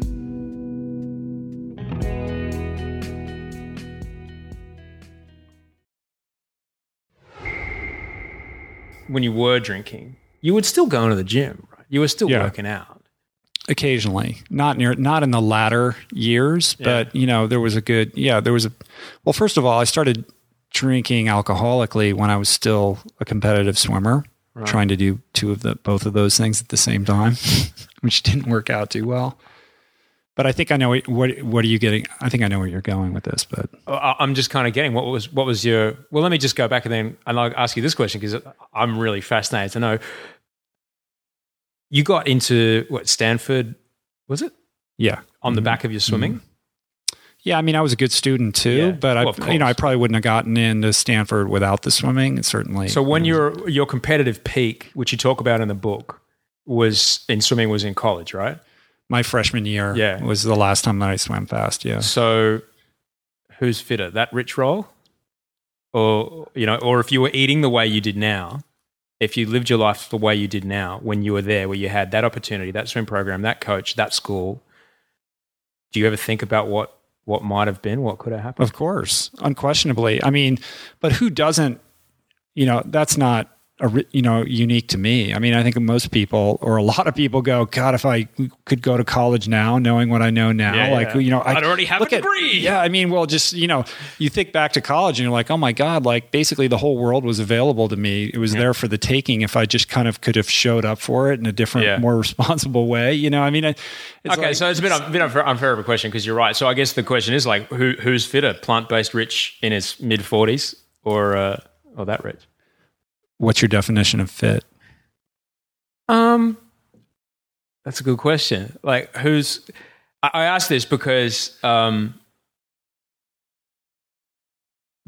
way I got into eating a plant-based diet was a very different way from everybody else. There's this game we play in Australia called cricket. All right. I've never heard of that. All right. It's kind of. And now here's the point. Here's the part where you start to explain the rules of cricket. It's exactly like baseball. And we hear crickets. No, cricket is exactly like baseball. Is that I throw a ball to you, you hit the ball away for a certain distance, and you have to get from one place to another before the ball comes back. Mm-hmm. All right. You get out the same way, caught on the full, blah, blah, blah, blah. So we have this, except cricket can go for 5 days. And when we have a World Series, we actually play other countries. All right. Yeah. Not like this World Series. 5 days. 5 days. We have games to go for 5 days and 100,000 people show up and it's the greatest. Anyway, so one of the greatest cricket players my country, Australia's ever seen was a guy by the name of Greg Chappell. And he was a god when we were kids. A god. All right. And he wrote a book called the Men's Health Manual or the Men's Health Repair Manual. I read it when I was 23, 24. And he was talking about a plant-based. He was in his 50s at this point. He was talking about eating plant-based and his experience of quitting dairy. And he said I'm 50-something right now, and the way I eat right now, I'm fitter, faster, sharper than when I was considered the best batsman on the face of the earth. Mm-hmm. And he did lament for a second about, if I did it then, there was this big sporting record like breaking, I guess it's like breaking Babe Ruth's big record. Like I would have broken it. It would have smashed to pieces if I was eating the way I do now. And that really affected me because it had nothing to do with dreadlocks. It had nothing to do with patchouli oil. It was just a guy who was this icon. That's back when, sport had beards. Men had beards and moustaches. It was like manly, big V-neck shirts. And like here's this guy who was this super masculine dude going, I am fitter, more powerful and faster now than I was when I was considered the greatest athlete. Yeah, that's amazing.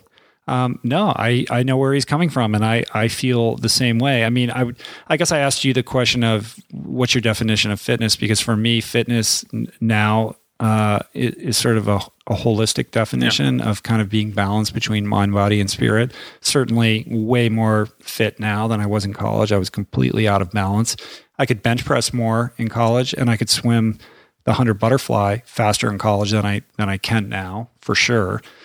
So on that very limited kind of definition of fitness, you could make the argument that I was fitter in college when I was swimming 5 hours a day and not cycling and not running, and I was 18. You know what I mean? Well, when you're so 18, it's like I'm 46 years old, right? Yeah. But I would consider myself way more fit now and sort of connected to my body and kind of self-aware and dialed in for sure.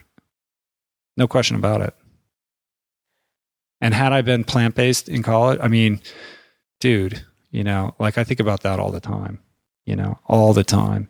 It's interesting. I got a little side anecdote I had on the podcast maybe a month or so, or it was one of my earlier guests, my friend Garrett Weber-Gale, who is an Olympic gold medalist swimmer, swam for the University of Texas. And he was on that 4x100 free relay at the Beijing Olympics, where the United States came from behind and beat France, and Michael Phelps. It was like a big deal, right? Like he's an amazing swimmer, like incredibly fast, super into food. He's got a website called Athletic Foodie, and he's a professional swimmer now, trying again for the Olympics.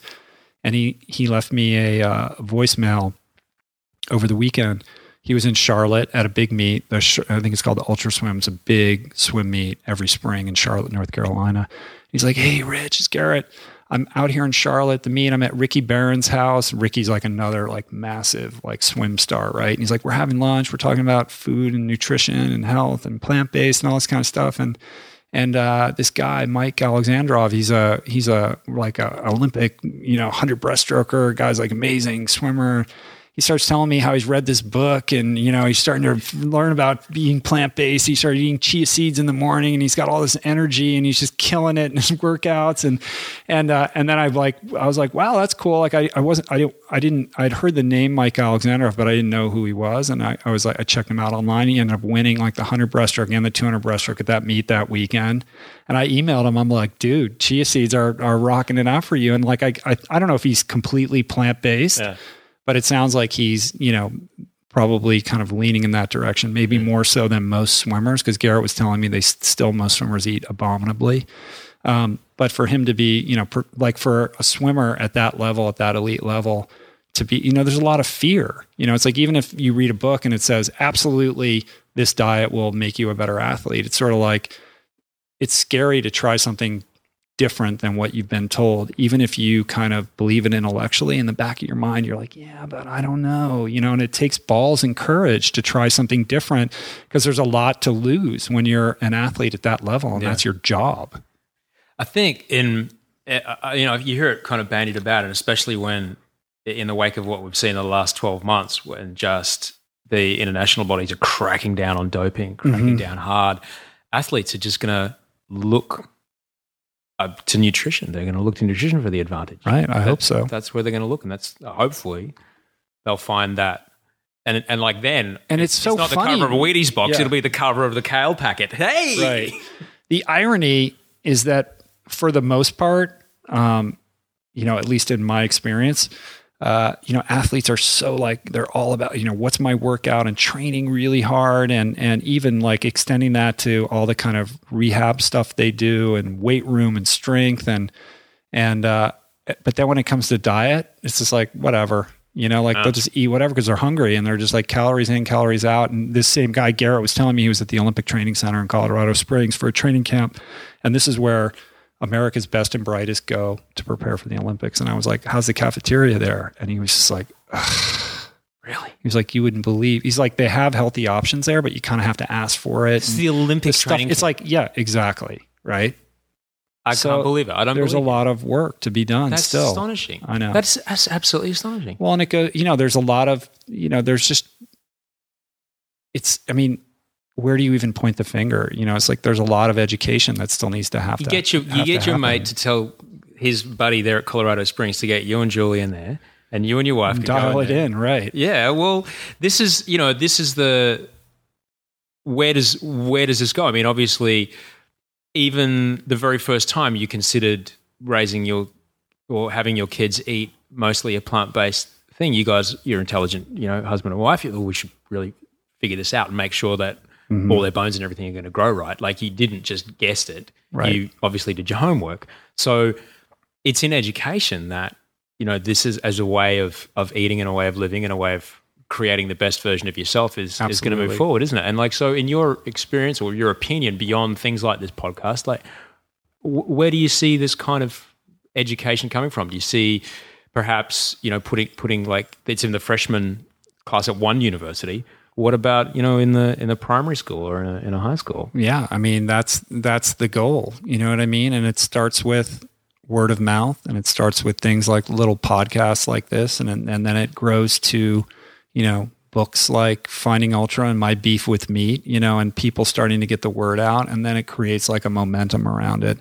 The problem is that, like we were talking about before, there's a lot of cemented vested interests that, really don't want to budge, so there's huge food companies that are providing the school systems with the food, that's providing right, here in America, the cafeteria, the kids eat lunch at school. Yeah. I mean, you can bring your own lunch, but school lunch in America is abominable. It is absolutely horrific. The food that they're given and what they're told is healthy or not. And there's regulations like they have to have a fruit and they have to have a vegetable, but when they can characterize ketchup as a vegetable, it's absurd. And, there's been people that have been working hard to try to change it. Jamie Oliver had that TV show, was it last year, a couple of years ago, called Food Revolution. And I thought it was wonderful. He went into this small town and he kind of revolutionized their little, I think it was in Pennsylvania, changed their school lunch program. And, he was able to kind of expose standard operating procedure at these schools and enact some small changes and kind of empower the kids and the teachers and the faculty or whatever to take greater responsibility for that. And then the story I heard was that the next season he wanted to come to Los Angeles and do the same thing, at this larger, more entrenched school district program. And it just wasn't going to happen. Like he couldn't get it going because there was too much political resistance, because there's too much money involved with these people. From the contractors that provide the food, the trucking and all that? Absolutely. Yeah, there's unions and there's lobbying groups and, there's a lot of, powerful interests that really don't want any of these changes to happen. People don't even consider that would even go on. Like we are these weird creatures. We have to put something in our bodies at least 3 times a day or we get cranky, irritable, and after a couple of weeks we die. Yeah. And so it's we will forgive a lot of badness around it. As I'm hungry, you get to a point where you're so hungry, I don't care, I'll just have it. Put it in my face. You talk about it in your book when you bonked riding and you pulled over and you ate out of a garbage dumpster. Right. But you were at that point. You were like, dude, I've just got to eat. And so people tend not to want to think about that. They tend not want to think that Well, and then when you start to kind of say, well, here's how it really works, you start sounding like some kind of lunatic conspircy theorist. I did bring my tinfoil hat. Yeah, I know.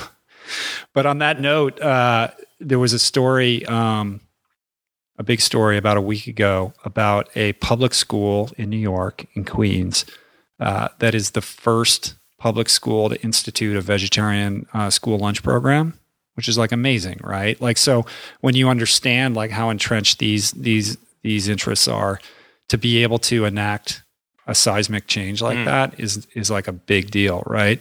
Yeah. So I'm going to New York tomorrow, and I've got a bunch of podcast interviews lined up when I'm there. But I'm going to go out to that school and interview some of the people that are surrounded that. So I want to know like, how did that happen? But it's like it's an amazing story. Because circling back to where we started, watching your kids make their afternoon snack today.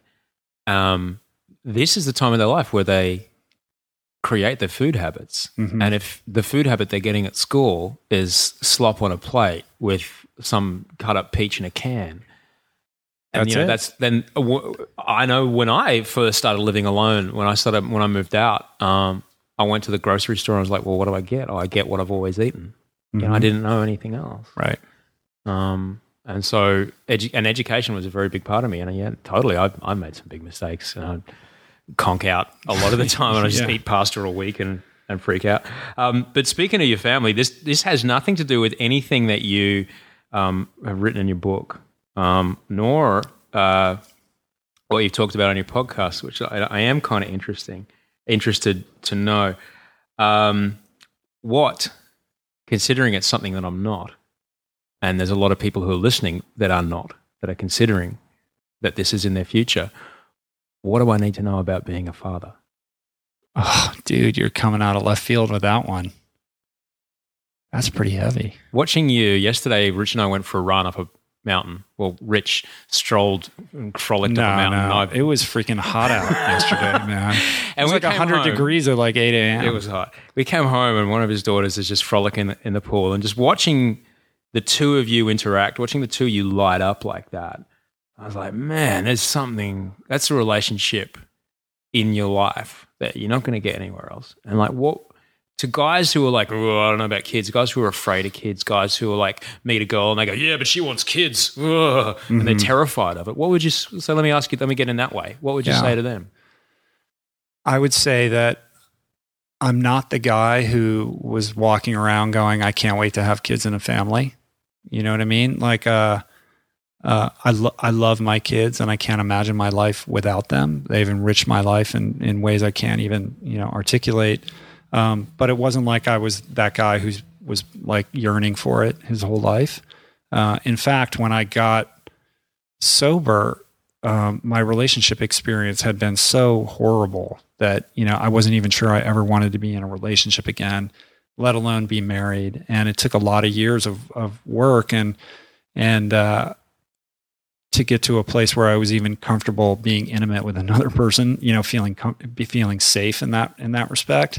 And I thought that my next girlfriend would be, 5 to 7 years younger than me, and hopefully relatively issue free. You know what I mean? Like after this experience that I had with this terrible kind of marriage thing that happened that I talk about in the book. But life and love doesn't work that way. You know what I mean? I met Julie. She already had 2 boys from a previous marriage, and the heart wants what the heart wants. So when I wanted to pursue a relationship with Julie, it came, it was the whole package kind of coming in with it. Not that I wasn't trying to replace their dad, who was very much in their life. He's since passed away, but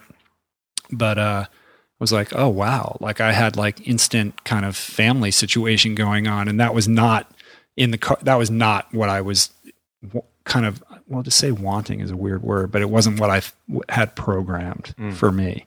But then realizing, how amazing that was, and then wanting, my own children as a result of that. So what was the click? Was it the fact that Julie turned up with these guys and you kind of got to have a bit of a test run? There was a little bit of that, you know what I mean? Like there was a little bit of the, sort of being the cool uncle for a while and getting used to being around young people before I had my own kids. So I had like a little bit of a little bit more experience than maybe a new dad, because I was, I got to spend so much time with these young boys that were 3 and 4 when I first met them. And also when I had my first child with Julie, she'd been through it before. So there wasn't any of that new parent panic, like maybe I was panicked, but she's like, it's handled. You know what I mean? Like, don't worry about it. Like I've done this before. It's going to be okay. So just go back at least 9.5 months. Just go back to where was the switch from, oh, I don't even know if I want this, don't know if I can have this in my life, to, you know what? Yeah, I do want this. What was, like, I'm asking because there are a lot of guys that go, oh, I don't know if I could ever do it, and they're too afraid to, and all of a sudden they turn around and they're like, oh shit, I'm 50. Right. And honestly, I think women too. Yeah. Well, I think it first started with being in a healthy relationship, and that kind of like grounded me in a certain way and made me want to build on that. So the first part was being healthy with my partner, you know what I mean? And that took a lot of work, like I said, to be able to kind of be in that space after never being in a healthy relationship my whole life. And with that grounding comes, I think, a level of sort of settling or domestication where you get more comfortable with that idea. And then having the boys around going, yeah, I want to build this. I want more of this in my life. I mean, I think that for people that don't want kids, that's fine. That's a choice. I have no judgment on that. The only thing that I can offer is that it makes me feel more complete. It gives me purpose and grounding and direction that I don't think that I would have without kids. And, it's weird. It's like, if there's any kind of criticism from the book, it's like you always get like a little bit of snark or whatever. It's like, oh, this guy is like so irresponsible with his kids. He just goes off and trains all day, and like his poor wife and kids. And it's like, that's not what's going on at all. I mean, you've been around my family. You have a sense of like how we kind of function. There are times where I've put a lot of time into training, but never at the cost of my family and kids. And I would never sacrifice that for some midlife athletic goal. It requires work to be balanced in that regard, but I think that it makes me a more present partner and father for my kids. And that, because what you're hearing, what he's talking about, like the grounding and the focus and the direction that being a father gives you, it sounds like something that you obviously something you can't access any other way. Well, I think that this sort of stereotypical fear reaction of having kids, like, oh my God, my life is going to be over and I'm not going to be able to do all these things that I like to do. I mean, certainly, trajectories change when you have kids, just by the very nature of there being another human being in your life, that you're responsible for. But my experience has not been that anything has ended. It's really just been enriched. And I think, again, it goes back to, like the things that I like to do before, I still do. And your interests change. Things I used to be interested in doing or thought that I would miss, I don't miss anymore. And how is it?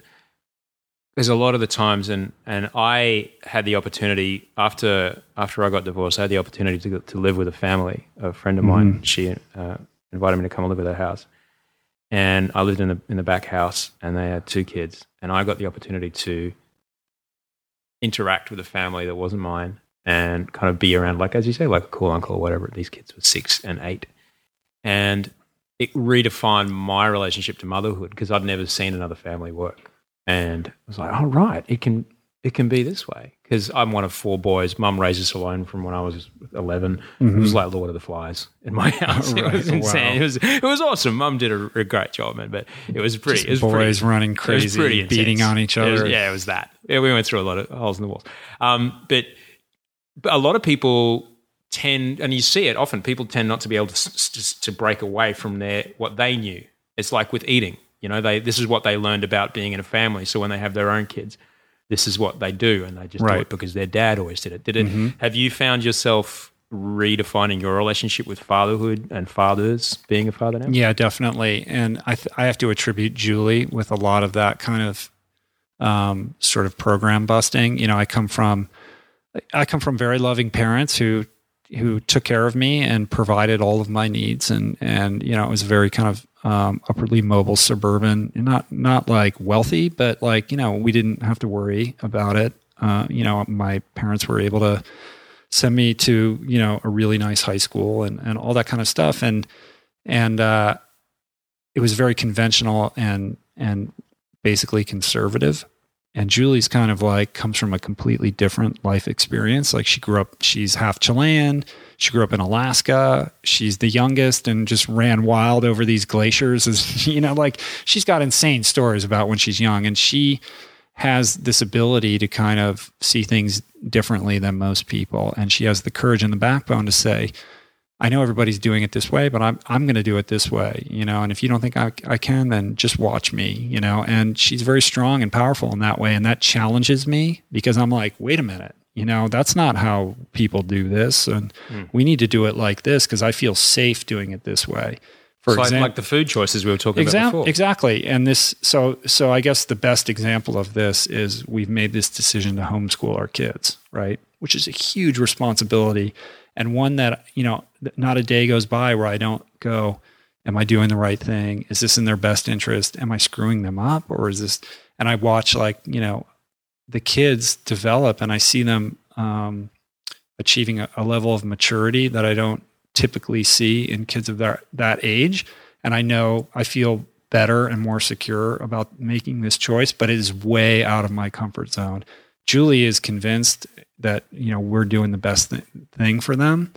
But because of my upbringing, it's like, I don't know, I'm used to, I wore a coat and tie to high school every day. So did I. And I went to that kind of high school. And so it's like, if we're not doing that, then like, what are we doing over here? Like, this doesn't make sense to me. Yeah. And it makes me, but I think that you have to, ask those hard questions and kind of challenge yourself to try new things if you want quantum growth. If you want to be like everyone else and do what everyone else is, it's sort of like you get out of things what you put into them, right?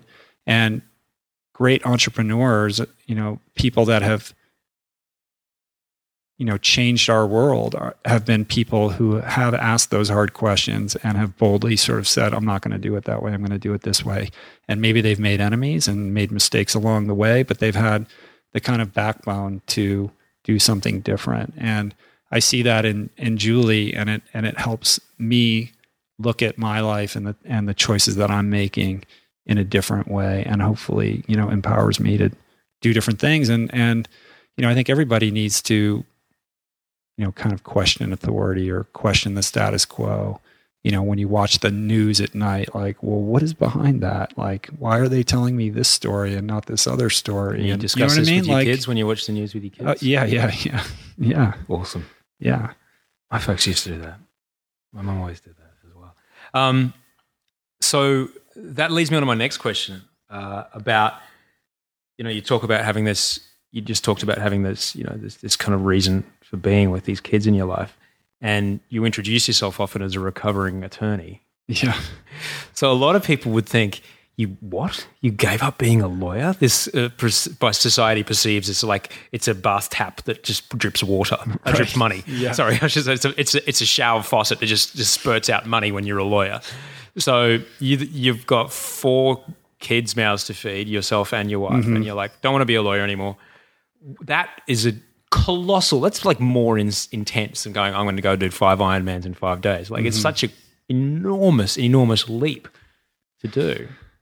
I think that when you want to do something with your life, if you have kind of 1 foot in and 1 foot out, then it's not going to happen, or you are not giving it your all, right? And, I made a decision when the book came out and started getting, kind of the reaction that it was getting. I felt that I had a responsibility, and it sounds weird, not like a calling, but like, I felt compelled, and I had the passion to try to take this message and spread it as best as I could. The emails that I get from people, it's very moving, and I feel a responsibility as like a courier of the message to kind of seed that garden and help it grow. You know what I mean? I think people, there's a need for it, and there's a sense of satisfaction that comes with participating in this dialogue that I don't get, from practicing law. And it was a hard wrought decision. Certainly I can go back to doing it, should I need to. It's not like I can't go back to being a lawyer. But I made the decision to not try to do both because I wanted to commit myself to this completely. And it hasn't been, a bed of roses. It's like we got a late start today because on my way back, my car broke down. You know what I mean? And right now, like, quite honestly, like, I don't have enough money for a new transmission. And Julie just left to go call AAA and get it towed over to the gas station. It's like I'm watching every penny, and we're making it work, but it's a warrior path, dude, and it is, I think an outsider can look at it and go, oh, well, he, good for him. He wrote a book, he goes around and do all this, must be nice. It's like, it is freaking hard. And I'm working my ass off, harder than I ever did as a lawyer, to try to figure out how to systematize this in a way that I'm still being responsible to my family, because that comes first. And if that begins to suffer and I have to go back to practicing law, then I will do that. That's fine. That's my obligation as a fiscally responsible parent. But I'm really trying to give this a go. It seems that you've got this kind of skill set of the determination and ability to, as we talked about earlier, overcome the automatic negative thought that you can apply to either running up a mountain, cycling across a lava field, or going, you know what, I'm going to take this path. Mm-hmm. And would you say that it's a similar? It's endurance, but it's just, it's using the same part of your brain. Oh, yeah. There's no question about it. Like, people have been asking me, well, what's your next race, or when are you going to race again? And I keep saying, well, I haven't signed up for anything, or I just haven't found the thing that inspires me, the way that I was inspired to take on this Ultraman challenge. But I think the truth is that all of that kind of verve and enthusiasm and passion is really directed now towards this message. Like, all of the energy that I put into training for Ultraman, like that sort of super keen, Compton ROM laser pointed at the cloud, is like, is now directed at things like doing the podcast and going out and speaking to people and meeting people and, trying to help people improve their lives. Like that's my Ultraman. Even though you said you just, and really thank you for being so candid about talking about, where you are in life at the moment. There's somebody listening to this right now who's sitting in an office cubicle or working in a mobile phone store or something, just goes, bah. Yeah. What would you say to them? That like they've got a dream of doing something else. And even though you've made that leap, and now you're, the net is there. Right. So what are you saying? So my question is, what would you say to, like, for example, for me, I was in this point in Australia with my career, and I'm like, right. what? I've got to go to America. That's the next move. That's where it's going to be. Yeah. And I committed, and I'm here, and the career momentum in Australia died down as it does, and I'm here, and I'm working real hard to make stuff happen over here, but I can't do it any other way. I can't have a foot in both countries. No, you can't. You can't be afraid to fail. So, but I've had the benefit of, I put money in the bank. I saved up, Yeah. Yeah. Uh-huh. What would you say to someone who's listening to this right now going, yeah, I would change jobs, or I would move my career, or I would do that because... But I can't because of it. Yeah. I get it. I mean, I think that, when I was, buckled over on the staircase and realized I needed to change my diet, did I have a flash that I would be sitting here with Andrew G doing a podcast right now? He's like, you can't predict the trajectory of your life because it is composed of tiny moments aggregated over time. So to somebody who feels stuck, the way out is to just begin doing something, whether it's, hey, go to the bookstore and buy The Artist's Way. And when you wake up in the morning, write 3 pages down. That's a start. You know what I mean? That's actually a massive thing to do, a massive change, and over time you start to string together tiny little seismic shifts like that. And you'll look back a year later, 2 years later, 5 years later, and your life will have taken on a completely different color and trajectory. And so in that point, on that path, the idea of deciding not to do law anymore was just another step on that path. It was obviously a bigger step, but you didn't just wake up and go, that's it, I'm not going to do... No. I mean, I've been trying to find a way out of practicing law for a very long time, but I tried to do it with one foot in and one foot out. Like, hey, I'm just going to do a little bit, or, and then the phone would ring and I'd get sucked into doing some project because somebody was paying me. So a lot of it has been about creating a foundation that made it possible for me to generate income from other sources, which I spent a lot of time creating that foundation before I turned the faucet off on the law. And then also it's about healthy boundaries too, and learning how to say no. For me, it's if somebody wanted to offer me a gig, even if it was working for horrible people, I would say yes, because my self-worth was, it might be the last gig anybody ever offers me, and I'm lucky to get it. Yeah, for me. So there's an esteem issue built into that. And as you start to develop greater self-esteem by doing esteemable acts, you have an opportunity to create healthier boundaries around yourself. And a lot of times that involves learning how to say no to opportunities that might seem attractive in a short-term way, but aren't actually serving your longer-term vision for what you want your life to be. It's pretty heavy. Right? Come on, dude. You know all this stuff. No, it's heavy though. It's good. It's good to hear. I mean, there's someone listening to this right now. That's the first time I've heard that. I've had dark moments of the soul. Like I didn't sleep very well last night. Right? I was up. I was barely slept last night because I was like, oh my God, I got to do this, and how am I going to make ends meet with this thing and this other thing that I thought was going to work out? I just found out isn't working out. It's like it's not all roses, man. It's like I am like busting my butt, and it's not always going, the brakes aren't always going my way. Like I've had a rough couple days. So like I said, it's the warrior's path. You have to stay in the game. You know what I mean? And you have to believe in yourself, and you have to have faith in something outside of yourself, that this path that you're on will lead you into a direction that is suited for you. But that only comes with doing the internal work. You know what I mean? You can't trust your instincts if you're not healthy on the inside, right? Because they're what are those signals that are leading you? Are they healthy signals or are they unhealthy signals? And your divining rod for making that determination better be well tuned. Sometimes we think we've got the best idea about how something should go, and then we turn around and go like, well, this is the best that I could do, and has got me to this point which I'm not happy about. So we actually get to a point where we start listening to other people's ideas and then trusting them and doing what they say. So I'm interested to know, who are the people around you that you turn to when you're having that dark night of the soul? Who do you turn to for guidance? And because people are listening to this going, here's this guy, Rich Roll, he did this, he eats this, he has this life, I want to be like him, so I'm going to take similar steps because I want that in my life as well. But you're looking up as well.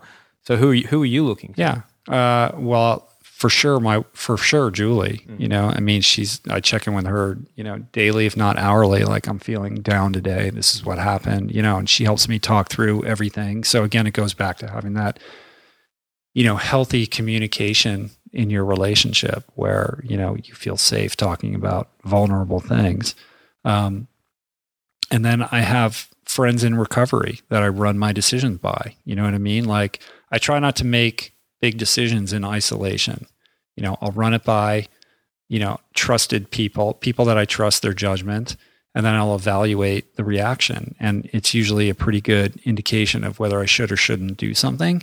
But again, you still have to take responsibility for that decision. And sometimes, when I first was like, hey, I'm eating plant-based and I think I'm going to try this crazy Ultraman race. What do you think? It was like, I didn't get an overwhelming like slap on the back, like, go for it, we're proud of you, that sounds awesome. The reaction was, yeah, no, that doesn't sound like a very grounded decision, Rich. Have you thought this through? Or like, how are you, like, I don't know, like, where is this coming from? So that would have been that was an example of where I actually said, this time I'm going to trust my instinct because I feel driven in this direction for some reason, and it feels right to me. And even though people I trust are kind of saying, well, I'm not so sure, Rich, I'm going to do what feels right to me.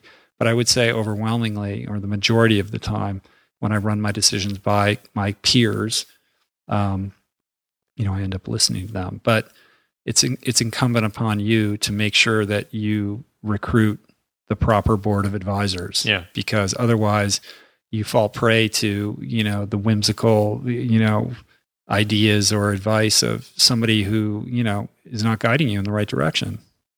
Right? Yeah.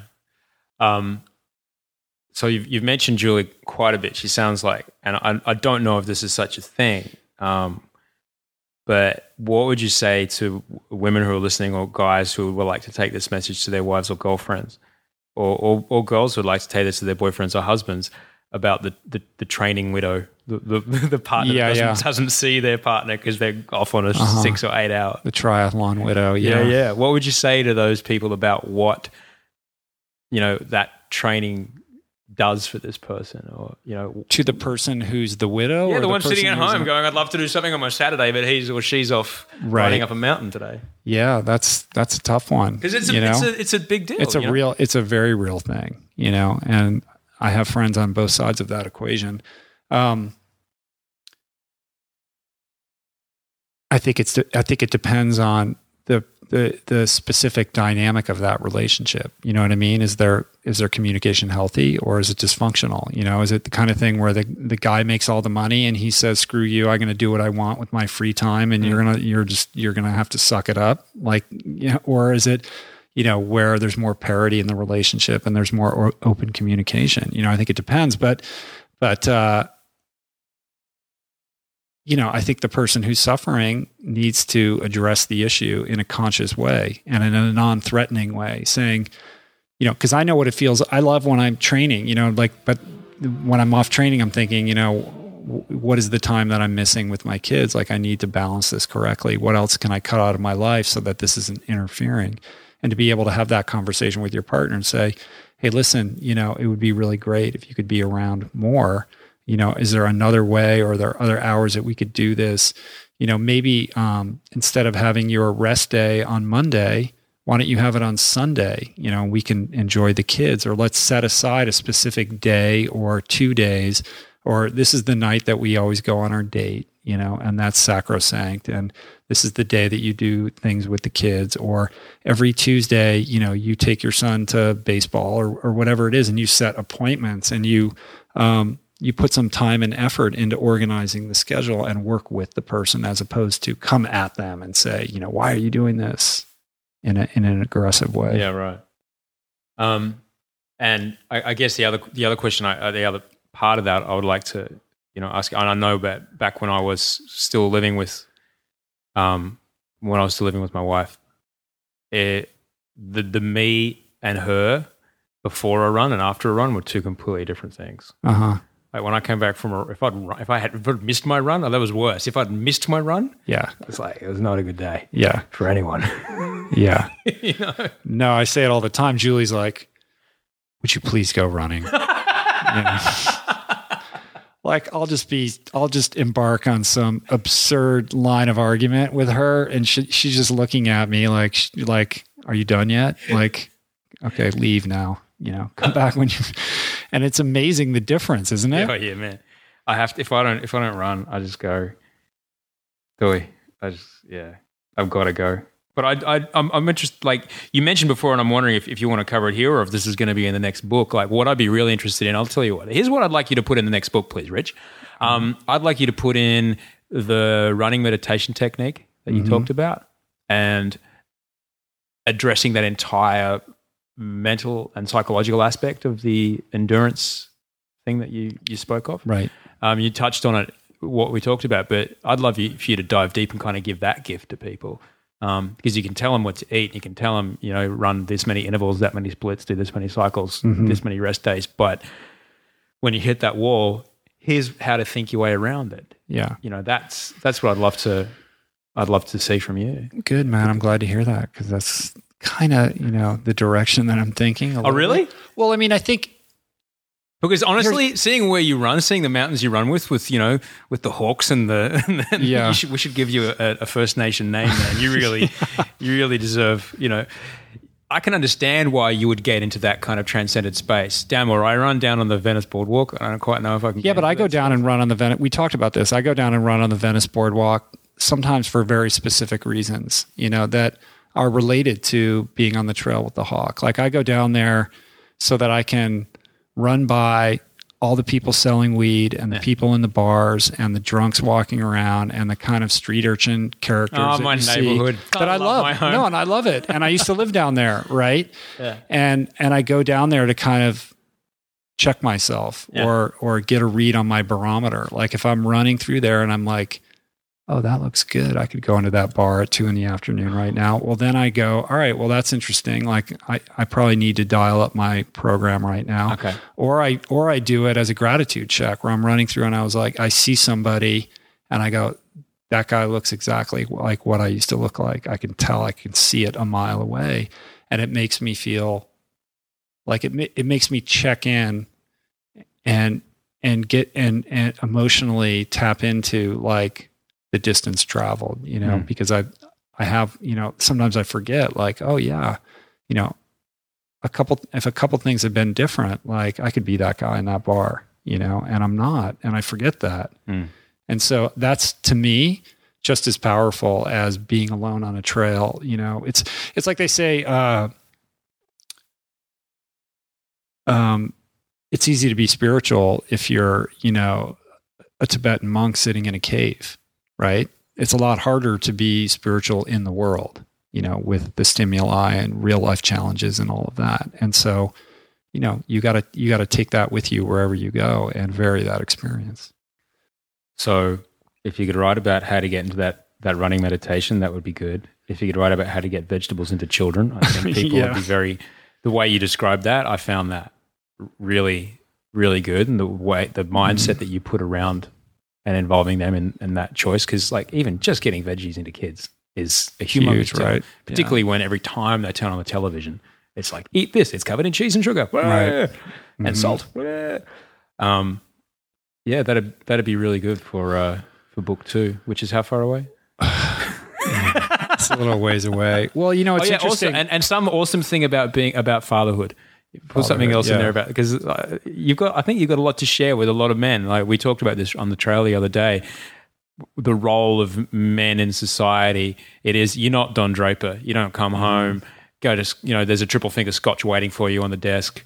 You read the paper. That could be good, though. Yeah, you get handed the paper, you get left alone for 20 minutes, dinner's hot on the table, and you fall asleep in front of the TV before Carson comes on. Like, that's gone. Right. All right. And I see my eldest brother kind of struggle with it. He's older than me, and he's just got twin boys.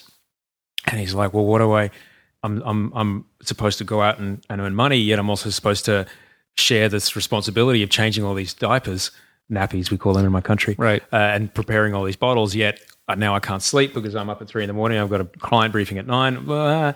Yeah, there's a confusion of the gender roles. Yeah, it causes vertigo for men. Like, what are we supposed to do? Are we supposed to be the guy who's opening up the door and paying the check, or are we supposed to be the metrosexual guy who's getting the chest waxed? And it's like, what is? I used to have blonde hair. Did you know that? Yeah, really blonde hair. But I think, there's a lot to mine there. I mean, I've been thinking, like, it's funny. Somebody, I think it was my editor, said to me, I was like, I'm thinking about it, what the next book is going to be. And he said, well, most authors only have one book in them. And I was like, that's great. Thank you for that. No, man, but I thought about that, and I was like, because for a while I was like, well, what do I want to express? And I go, maybe I've already done it. Maybe I don't have another book. But then I've been thinking about it. It's like, I told my story. I'm not telling my story again, but I think, I look at all these diet books or sort of, motivational books or what have you. Well, specifically the diet books. And generally they lay out a diet plan, and then they're like, there you go. Mm-hmm. Here's all the reasons why you should do it, and here's how you do it. Good luck. Have a nice life.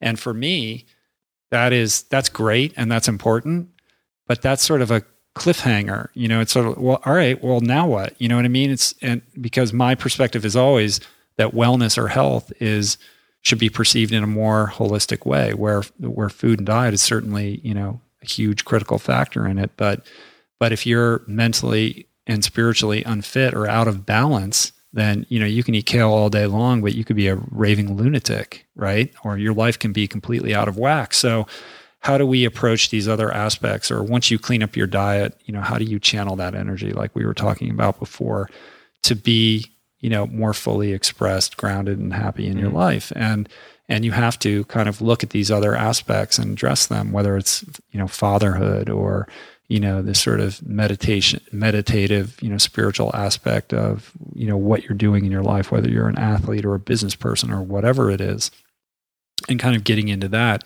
And I think that's where, like, I was glad to hear you say that, because I think I do have something to offer to that discussion. It was like, well, I'm going to write another plant-based diet book. My beef with meat just came out. It's number 10 on Amazon. It's like, what am I going to offer to that conversation that hasn't already been articulated? Like, not much. I can reiterate it, but I'm not interested in writing a book that's just that, unless I'm bringing something new or interesting to the equation. So anyway, that's where I'm thinking. I have some ideas, but it's gestating. You've got a lot to offer a lot of people, man. And thank you. Well, you do, and you're certainly you're talking from your own experience, and you keep saying it. In my experience, and your experience is, it's you live like no one I've ever seen. You have a really interesting life. Your youngest daughter addresses me as an equal. Yeah. How old is she? 5. Yeah. And I guess it reminds me of, because my parents did the same thing. My parents never talked to us in baby talk, and they always, from when we were the youngest people, we would freak grown-ups out by calling them by their first names and asking them about their day one-on-one. And it's awesome, man. And you got a lot to offer people. So I think you got more than one book in you. I hope so. We'll see. I don't think there's anything else I wanted to chat to you about. Yeah, dude. You feel happy? Do you feel like we made it to the 2-hour mark, dude? Oh, really? Yeah. Do you feel like we covered everything? Is there anything else you want to Dude, this has been awesome. Are you kidding? This is really great, man. I appreciate you doing this. Okay. It is really, now, don't get me wrong. I could see why they pay you the big bucks to do this kind of thing. It's not often that I get to chat to someone for such a long time. It's sometimes 3 minutes, sometimes 4, sometimes 10, rarely 20. So to get to chat to someone for 2 hours. 2 hours, man. It's weird because I'm used to sprints. Yeah. So yeah. it does feel a little strange. This is the Ultraman of But like I said, man, I'm really grateful to have been a part of this and your journey and this experience. No, man, it's good. We're gonna have to flip the switch, and I'm gonna interview you next time. Oh, give me a couple of months. Let me conquer that mountain up the road. Right. Well, we'll get out and we'll do once you're in the thick of the bulldog training, the ultra. Yeah. So Osher's committed to running the Bulldog 50K, which is a local 50-kilometer trail running race that is conducted in Malibu Creek State Park here in August. And it's very challenging course. There's a lot of vertical. 8,000 feet. Yeah. I mean, there are times on that trail where you feel like getting down on all fours, and it's kind of like bouldering. So it's going to be awesome, dude. You're going to do great. I'm looking forward to it. Hey, thanks again, man. This is great. Yeah. Thank you, man. I appreciate you doing it. Peace. Plants.